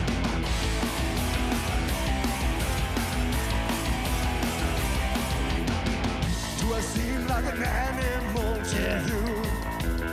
Bass. While you're safe and warm, I shiver the whole night through. I live in a cardboard box, a brick for a pillow on a bed of rocks. Do I even appear to be a human being to you? Turn your head as you pass by. You cannot recognize the pain I cannot hide. I watch you walk away as darkness falls when I see the light of day. Or will death carry me away? You look right through me. I'm the invisible man. You don't cry for me. I'm the invisible man. I am the least of these. I'm the invisible man, created fearfully. I'm the invisible man. Yeah, This is such an interesting song to me. it is. It's not too often, that like I did not expect a song lamenting poverty No. on this record, No. and very humanizing in a humanizing Yes. way. Be like, I'm like the line. It's like I'm, it's been essentially saying the invisible man is the person, the homeless person, and that they're not being acknowledged, that no one's even looking at them, but at the same time they are fearfully made. They're also made by God, and so it's sort of giving them some of that humanity. Yeah, So, it has an actual Christian message, which Yes. we don't often hear from some of these Christian bands we cover Right. on the pod. It's actually surprising how infrequently this kind of song is one that we've heard, because Right. I mean, yeah, he's singing about the least of these. It's a an actual song about justice and Yeah. like, injustice.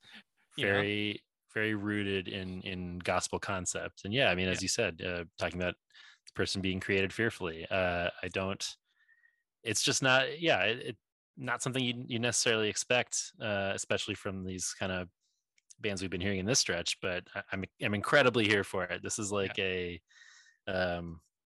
okay, you can talk a lot about being dead to sin or whatever, but like what does your life look like differently now that you are alive in Christ. Well, perhaps it looks like treating people who are marginalized in a different way and recognizing God in other people.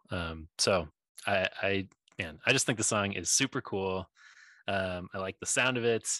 I like the message of it. And it still uses a spooky concept like the Invisible Man. Right. Yeah. Here for it. To incorporate their theology into this this song. And I also like that he uses the term least of these. Yeah. That's something that Jesus says, whatever you did for the least of these, you did for me. This whole idea of like, Jesus, when did we see you hungry or imprisoned or, and it's like a very pivotal part of the Gospels. Yes, absolutely. Arguably like some of the most important of Jesus's teachings. And yet we hear a lot more songs about lust than we do about that. Yeah, exactly.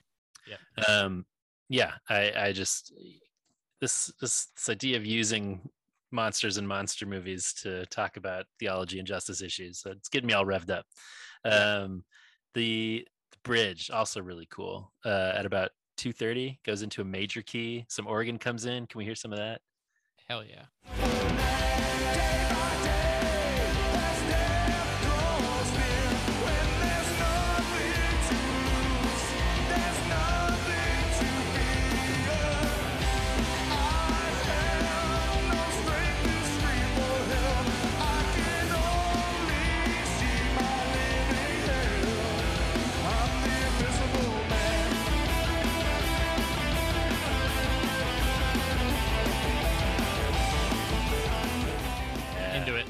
Nice little solo there. I just think that shift into like all of a sudden we're like ascending into these major chords is a really cool little lift in the song there. Yes. Good one. Into it. Now into a little bit of a bummer. Something wicked this way comes. Supernatural, perhaps. Baloney, perhaps not. There are many things under the sun.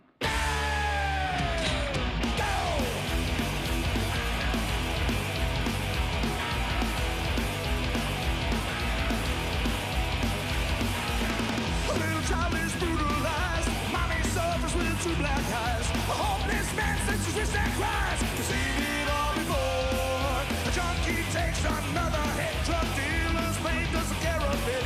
It's a good night, hookers on sex tricks. We've seen it all before. Something wicked this way comes. Nothing new under the sun. Nothing new under the sun. Something wicked this way comes.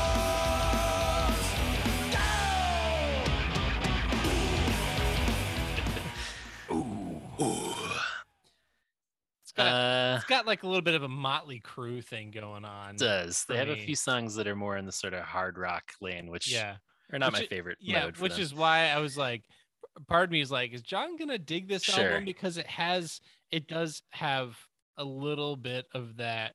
It does. Sunset Strip kind of.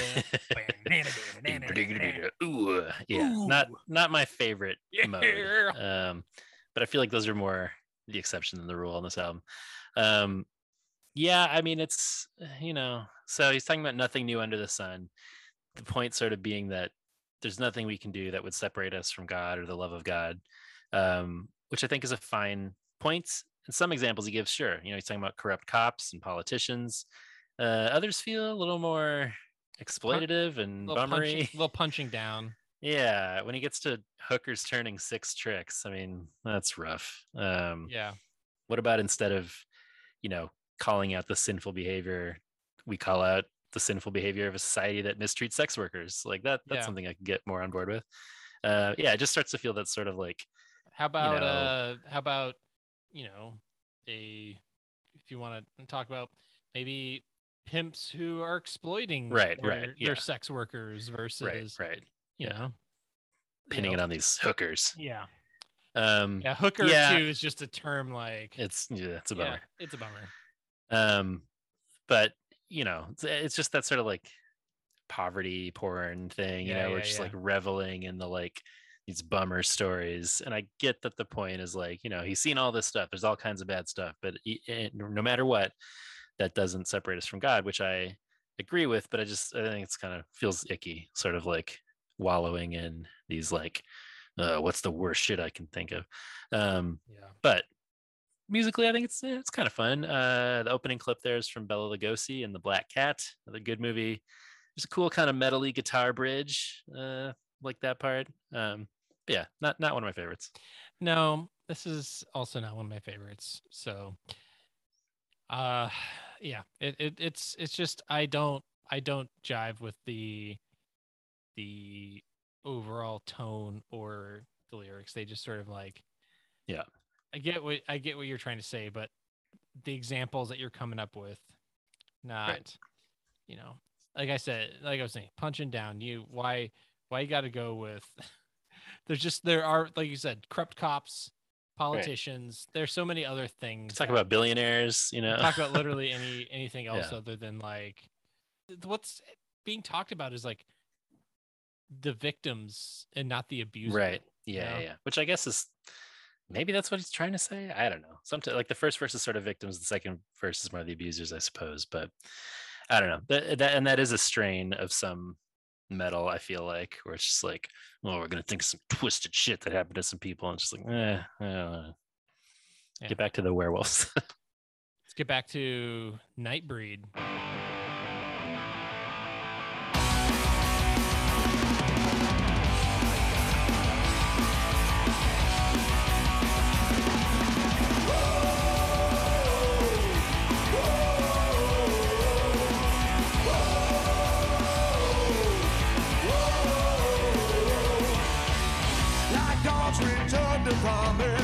Like lambs led to the slaughter, like villagers when torches come to burn down the tower. They bring their castigation, instigate extermination of all kind, the alien children of spirit, light, and power. They harness harboring lies deep from the pit of hell, but our weapons of warfare demolish and dispel. We face the onslaught and creeping we proceed. We are freaks and they call us Nightbreed. We are freaks and they call us Nightbreed.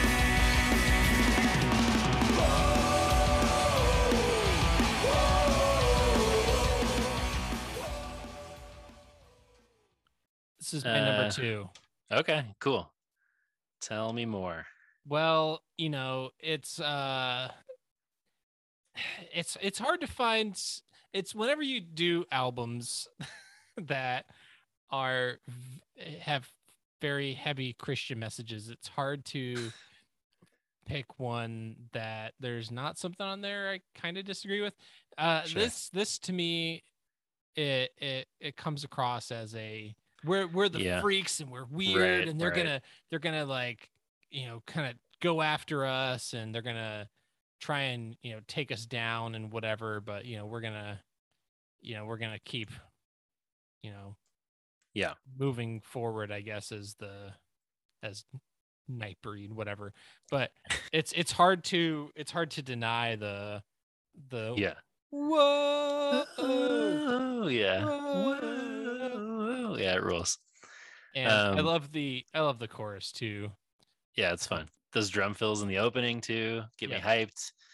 What you're saying about the lyrics is sort of what I suspected it could be and wasn't totally sure about, but I think now that you're confirming it, I'm like, yeah, that probably is what it is. But I mean, again, it's kind of another one about spiritual warfare. There's the movie Nightbreed is about monsters that hide from society in an underground city. And in this one, the Nightbreed are the ones fighting the dark forces. So I guess, right. There's an argument to be made for them being the freaks in terms of being like out of step with a sinful society, sort of. Right. Which is, I don't know. Our safety in numbers awaiting the final hour. I don't know. But I like being called Nightbreed. I think that's cool. I think that's cool too. I like being a freak and and what is it? What do they say that they're we are the night breed so far away from home. We are the night breed across the earth we roam. I like that. That sounds pretty cool. Yeah, I like that. I'm into that. And again, like, could be just about, somebody might be like, Nightbreed, I know that movie's about monsters, and this song's about monsters living underground. It's like, all right, cool. So it's like, you could just take it that way if you wanted to. I don't know. It's fun. Yeah. You know what else is fun? Oh, yeah. Don't try to escape your cat. Are you ready, dear?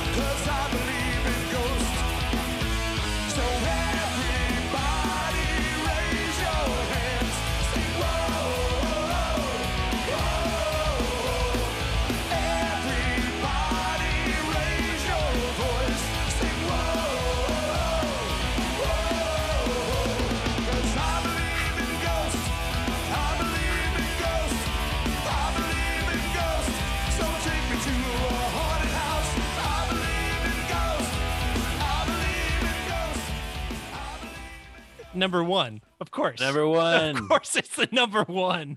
Man, the song rules. This song, and from everything I can tell, like, it's about like going to a haunted house. Like I don't know. He says, "I believe in ghosts." Like. More than like anything. I don't know if like the haunted house is church and I think it might be the ghost. I think so. I don't know, but like, but also I believe in ghosts, so take me to a haunted house. I mean, he says that 1,000 times, and I love it. I want like a jacket that's embroidered with "I believe in ghosts, so take me to a haunted house." I think it fucking rules.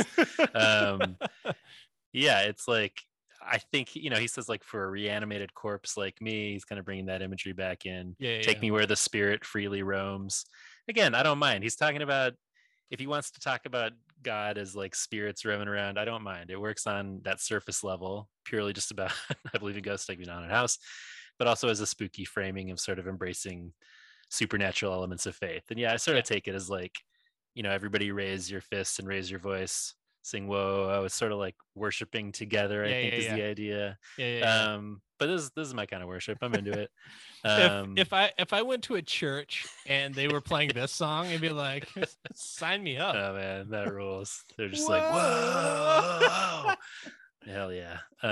It's like the pastor gets up on stage and it's like, how many of you believe in ghosts? Say whoa. We are in a haunted house tonight. Everybody raise your hands. I would have so much an easier time with like praise and worship music of like raising your hands in the air. If it was like a raise your fist, like whoa. I mean, it's irresistible. I feel like that sort of the descending vocal melody with the ascending instrumental melody, it's just a combination that cannot be beat. It's like just hits a pleasure center. Not even with a shovel, it cannot be beat. No. It's all pleasure center here for me. It's the chorus is super catchy. I think his voice sounds great. The great harmonies and the shout along whoa-who's, of course. It's just it's working, firing on all cylinders for me here. Yeah, it to like the so everybody raise your hands, whoa, like already that you're like, my like dopamine is just being released all over my brain during that part. But then it goes from that to, because I believe in ghosts, so take me to a haunted house. It's so great. And the rest of my brain is lighting up. Oh man, I love this song. It's so fun. This is one of those songs where you're like, everybody in this fucking pit better be putting their man. arms around each other and like Yes. singing woes. Ugh, sounds so great. Just rocking out to some skeletons, sweating up on stage. Just like I jump on stage, grab Wretched's shovel and start like Hell playing yeah. his shovel. It sounds like a great time. All right, now for something completely different. Yes. Incredible Shrinking Woman.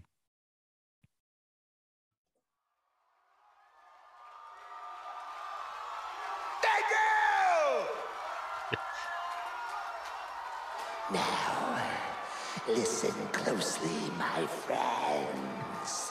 Things are not always as they seem. This next song does not condone domestic violence. It's a pretty little lullaby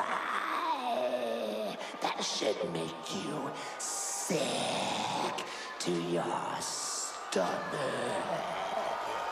All right. This goes on for a while. It by goes the way. on for way too Another long. minute. Yeah.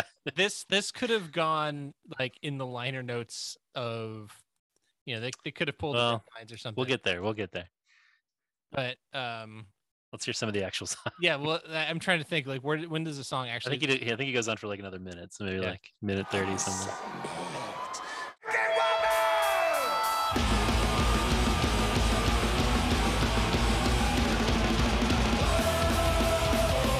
Yes.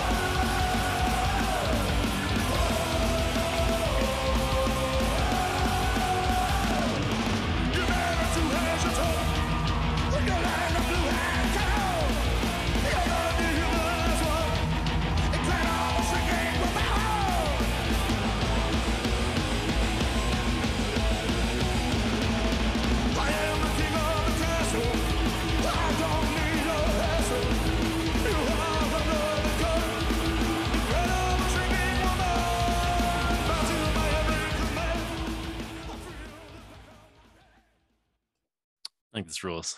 Yeah, this is another song that when combined with Invisible Man, I'm like, yes, they're taking on some pretty serious issues. Like not just like, in this sort of lazy way, but they in the actual like CD and like in the booklet, they have this line that's like that talks about like if you're it says if you or someone you know is a victim of domestic violence, we urge you to contact the National Domestic Violence Hotline, and they give resources. Mm-hmm. So this is not just like let's think of some fucked up shit we can talk about. Like they're like trying to advocate for an issue that they care about, and I think that's awesome. Absolutely. And I think you named what works for me in comparison to Something Wicked This Way Comes. Is this doesn't feel exploitative. This feels like an intentional positioning around a heavy topic and doing it in a way that respects the subject. And yeah, I mean, the song is told from the perspective of the abuser. So I think its point is pretty clear on its own. And the first time I listened through, when he's saying this song is not about domestic or does not condone domestic violence, I'm like, I'm getting a little nervous. Like if you have to do a little clarifying thing that says this isn't condoning domestic violence, I'm like, what am I going to hear? But I think I'm glad they added the intro, because I think it makes it more intentionally focused. And it's like, we're not just sort of casually throwing this out there. He says, it is our desire that you would be empowered to leave your violent situation. I like the idea of using empowerment language and using it to be like, this is important enough to sort of like use my spooky voice to talk about giving an intro to this. And then the song is like a great hardcore song and the drums are going nuts and it sounds great. Yeah. Yeah. I don't know if it needed to be a minute and a half. Yeah, it's pretty long. I mean, I feel like it could have been a little bit more concise, because it's hard to listen to that. Like when you're like, like I want to get to the song. Like I'm fully on board with the message in every conceivable way. And I love the empowerment. I love that there's no blaming language. Right. You know, yeah. like, you know, it's like, why don't you just leave already? It's like, there are lots of reasons that people stay in abusive situations, and it's super complicated. And so giving the resources is smart, rather than like saying like, you know, just do it already, leave the asshole or whatever, something dismissive, because it is complex. And so so being like, I hope, like having this hope that people can be removed at some point, you know. I think that's great, and I think it's respectful, and I think it's good language. Totally. I also, I mean, it just comes, it I don't know. I'm of two minds about it, because it's like, it's jarring. It's jarring because it's like, it's like, this is very serious, but he's using this very spooky black metal voice to talk about it. You know, so I'm like, this isn't a joke though, but it sounds like a joke. Right. I thought in my head, like, they clearly thought it was important enough to like include something on the actual record to give it some context. And I'm like, I wonder if they went through, should we just say something? No, if we say something, we should do it in the regular voice. But if we just do that, we should probably make it seem like it's during a live show, because otherwise just having him talk is weird. So I kind of like that it's like, sounds like sort of a live album there for a second. I also like, to your point, the idea of taking these classic monster movie titles, you know, Invisible Man, Incredible Shrinking Woman, and applying it to marginalized people. How does, you know, a woman feeling like she's having to shrink down because of an abusive partner, I think is like a powerful idea. So I like that. One of the many powerful things about what they were trying to accomplish. Just that image of a woman trying to, I mean, like it could almost even, because like the Invisible Man and Incredible Shrinking Woman, it's like the same thing. Like, you know, trying to, one is like not being noticed, and the other one like doesn't want to be noticed. Right. Or is becoming so small because. But anyway, good on you, grave robber. Yes. Last Man on Earth. If I were the last man on earth, I would still love you. If I wait to find I'm left behind, I would see it through.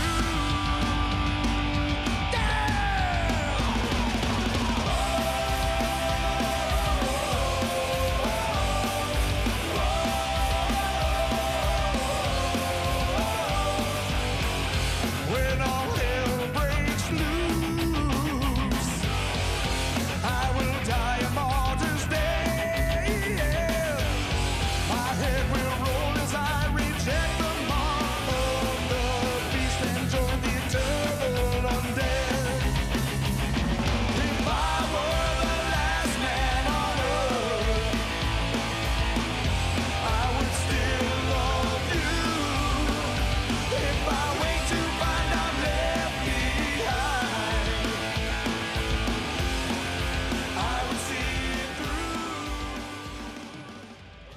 Whoa. This is my number 2. Wow. Is this your biggest bummer? It's this song is up there with Something Wicked This Way Comes for me. It's just like, I don't need a Rapture song. I understand. Let me counter that with whoa. Just that whoa melody hits off all those you know, the pleasure synapses in my brain, just like Haunted House did. I just cannot. I find this sound irresistible. But John, will you reject the Mark of the Beast? So here are the most bummer lyrics. I will die a martyr's death. My head will roll as I reject the Mark of the Beast. It's just like, all right. You know, this Let is my like blood run deep, and and I'll still look them in the eye. It's like, all right, guys.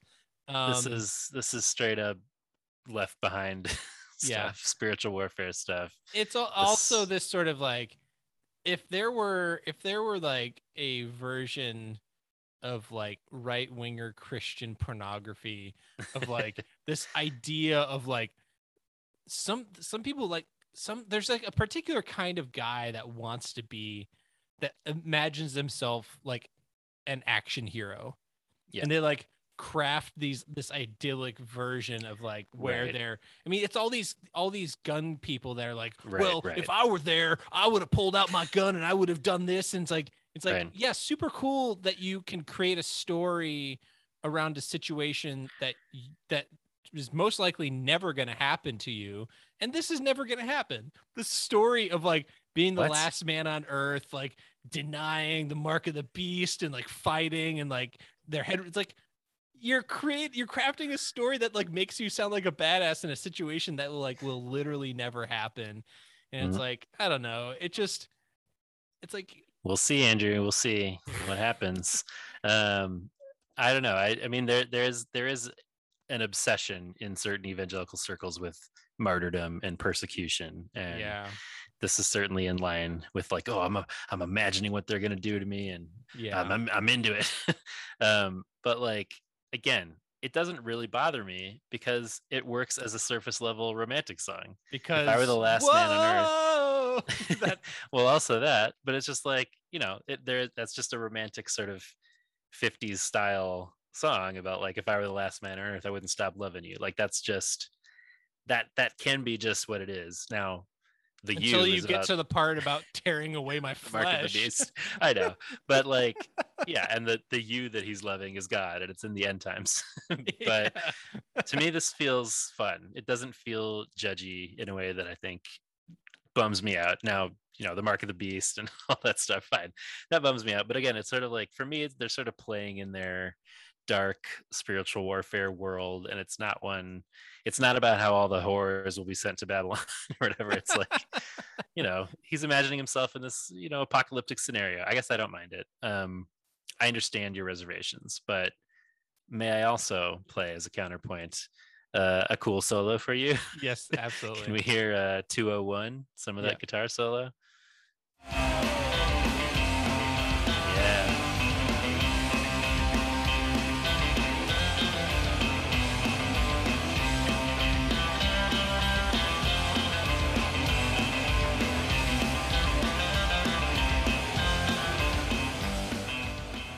It almost has like a social distortion. Absolutely social D. I was even going to say it's a little Polaris-y. Oh, interesting. I was thinking with like all that reverb on that and on that clean guitar, it just sounded like a little Mike Ness action. Absolutely does. And then it drops out into just toms and whoa, and then the bass comes in. Yeah.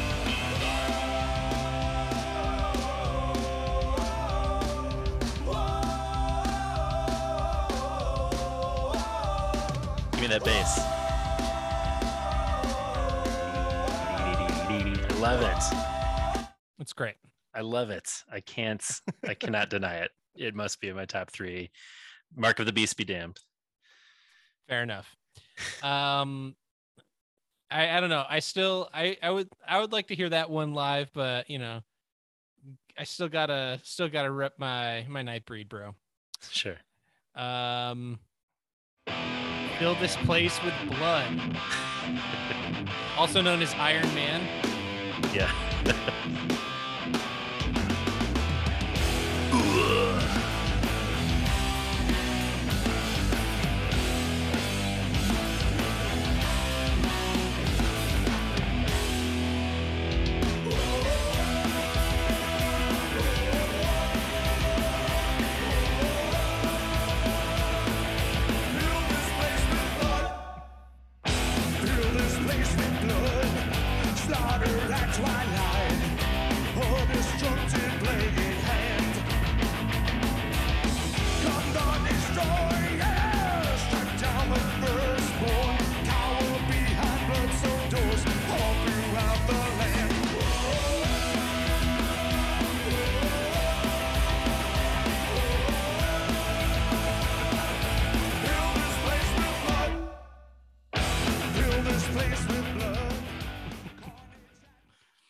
I can't believe that this song was released so obviously with the Black Sabbath Iron Man riff. It's so pretty close. pretty close. Well, I mean, dun, dun, dun, dun, dun. Yeah. It's almost note for note.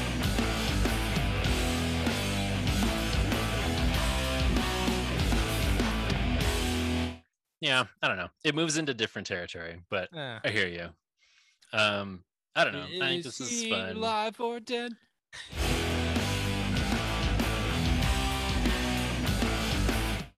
I don't know. I understand. I think Black Sabbath hangs heavily over these guys. I don't know. I like it. It's not my fave. You know, as to your point, it's more of the hard rocky mode. There's some metally guitar solos. Yes, there is for sure. This is one that's music by Lamentor and Wretched, so it kind of makes sense. These sort of like hard rocky virtuosic guitar songs are usually Lamentor, who's the guitar player. I think it's fun. Lyrically, not totally sure what to do with this one. I think it's got to be Crucifixion. Well, it's got to be a crucifixion story / Passover. I mean, you're talking about the blood on the door and the carnage at nightfall, the lamb sacrifice.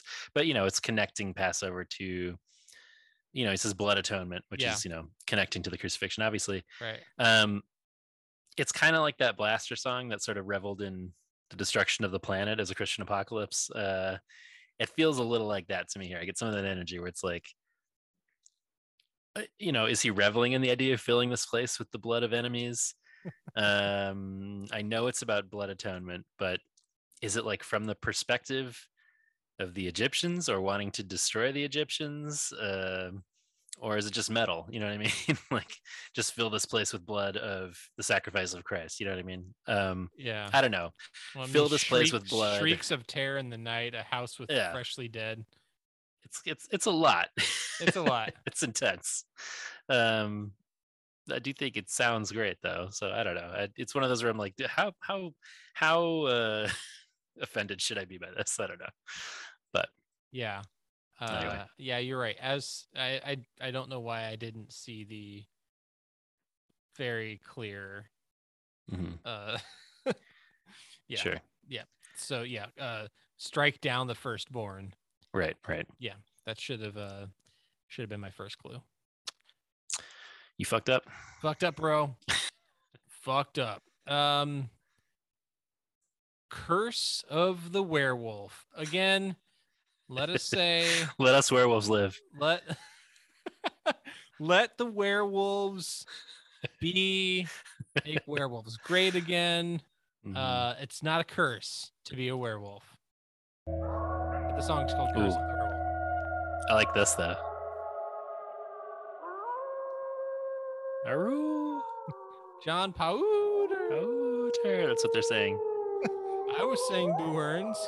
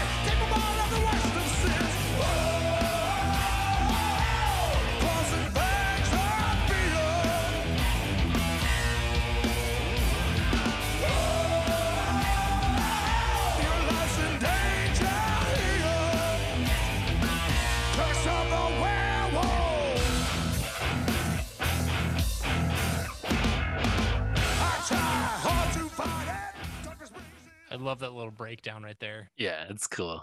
I don't know. I like it. Again, this is sort of more in the metal hard rock lane, which isn't necessarily my preferred mode. Another one with music by Lamentor. Yeah, I mean, I like it well enough. And again, using werewolf as a metaphor for sin, fine. Yeah. But I and I understand that it's a good metaphor because werewolves go out at night. They can't control themselves. They usually do bad stuff, like kill people. I get it, but I want to reclaim werewolves as cool. Yeah. Werewolf Reclamation Project. Yes, hell yes. That will be. Is that our band name? It should be Werewolf Reclamation Project. Hell yeah, WRP, bro. Yeah, we'll get jackets. My tortured soul, my heart cries out. Step by step, slowly, I turn day by day, longing for a transfusion renewal. The transfusion renewal. That's a bit clunky of a way to be like, I need a change of heart, I need to repent, or but yeah. I think we are very pro werewolf on this podcast. I think it's only because what other circumstance would we listen to 3 bands in a row that use werewolves as a metaphor for sin? Like, it's not a normal thing to like get hung up on, but for us, it's like, enough with the werewolves is sin. I don't know. I still think it's cool. I like werewolves. I like songs about werewolves. If you're talking about theology through a werewolf lens, I'm good with it. So I don't know. It doesn't bother me too much, but it's not my favorite. But yeah, I also want to talk quickly about this cover for their album Escaping the Grave, because they have evidently they have maybe a remixed version.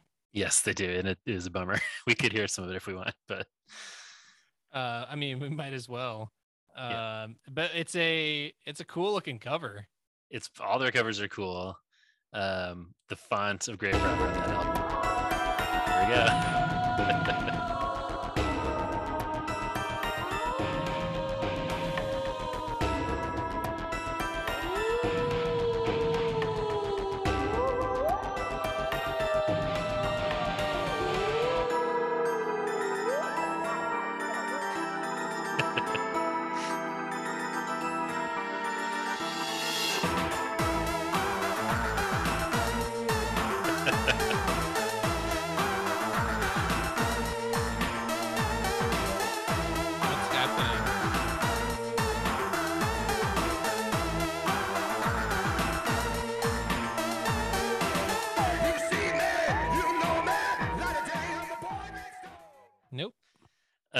Now, if they played that as like their intro walk-up music or something, I get hyped. That's fun, but I don't need the bleeps and bloops there.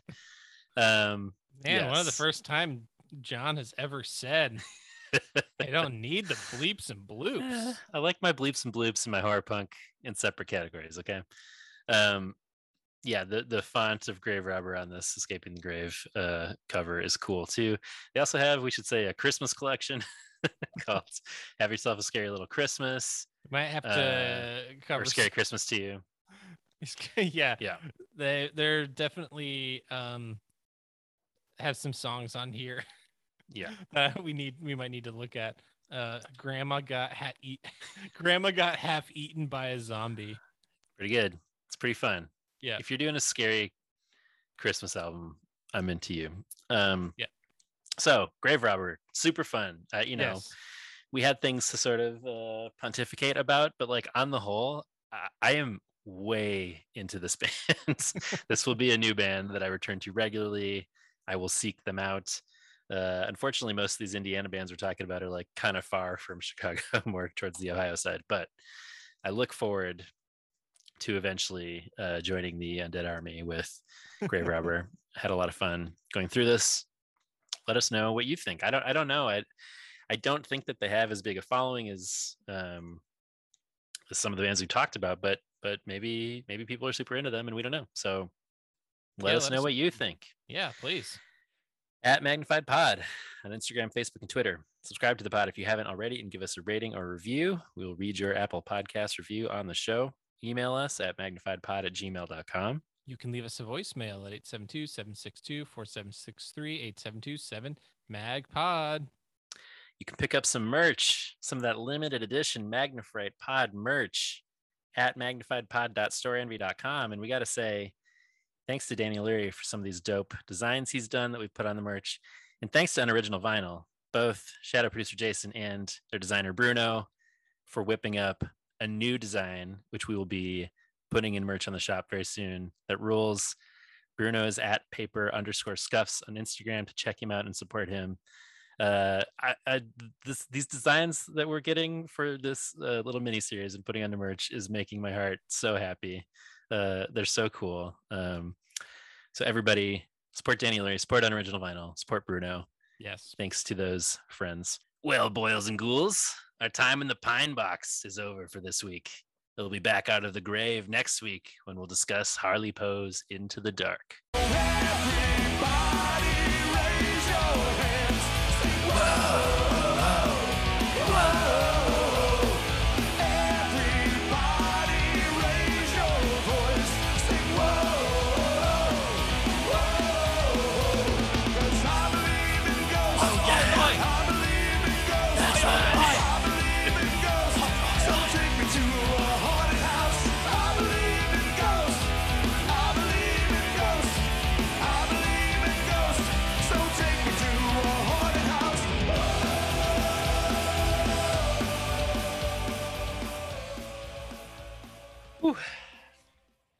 I'm I gonna believe go in to, ghosts. I want to go to a haunted house Hey. right now. Take me to one. I will, bro. Let's go. I wanted to get at least 3. Yeah, I was worried it I was was not listening too to my hard. I was not listening to my gut. I should have listened to my gut more. That's what I always learn. You got to go with it. Yeah. Shit. I was overthinking everything too much. Yeah. Sorry, I threw you with the kangaroo. If you are you have the body of a kangaroo. You might be a Jersey monster. I would love it if Jeff Foxworthy pivoted and did it all like Wendigo set. All just like 45 minutes of Wendigo based comedy. Hey, maybe it would play with like First Nations audiences. Yeah, but only like Algonquin speaking. The most Yeah. niche comedy. They're like, this is fucking gold. If you loved You Might Be a Redneck jokes and you're a First Nations Algonquin speaking person who Yeah. believes in Wendigos, you're gonna love this. If we got a special for you.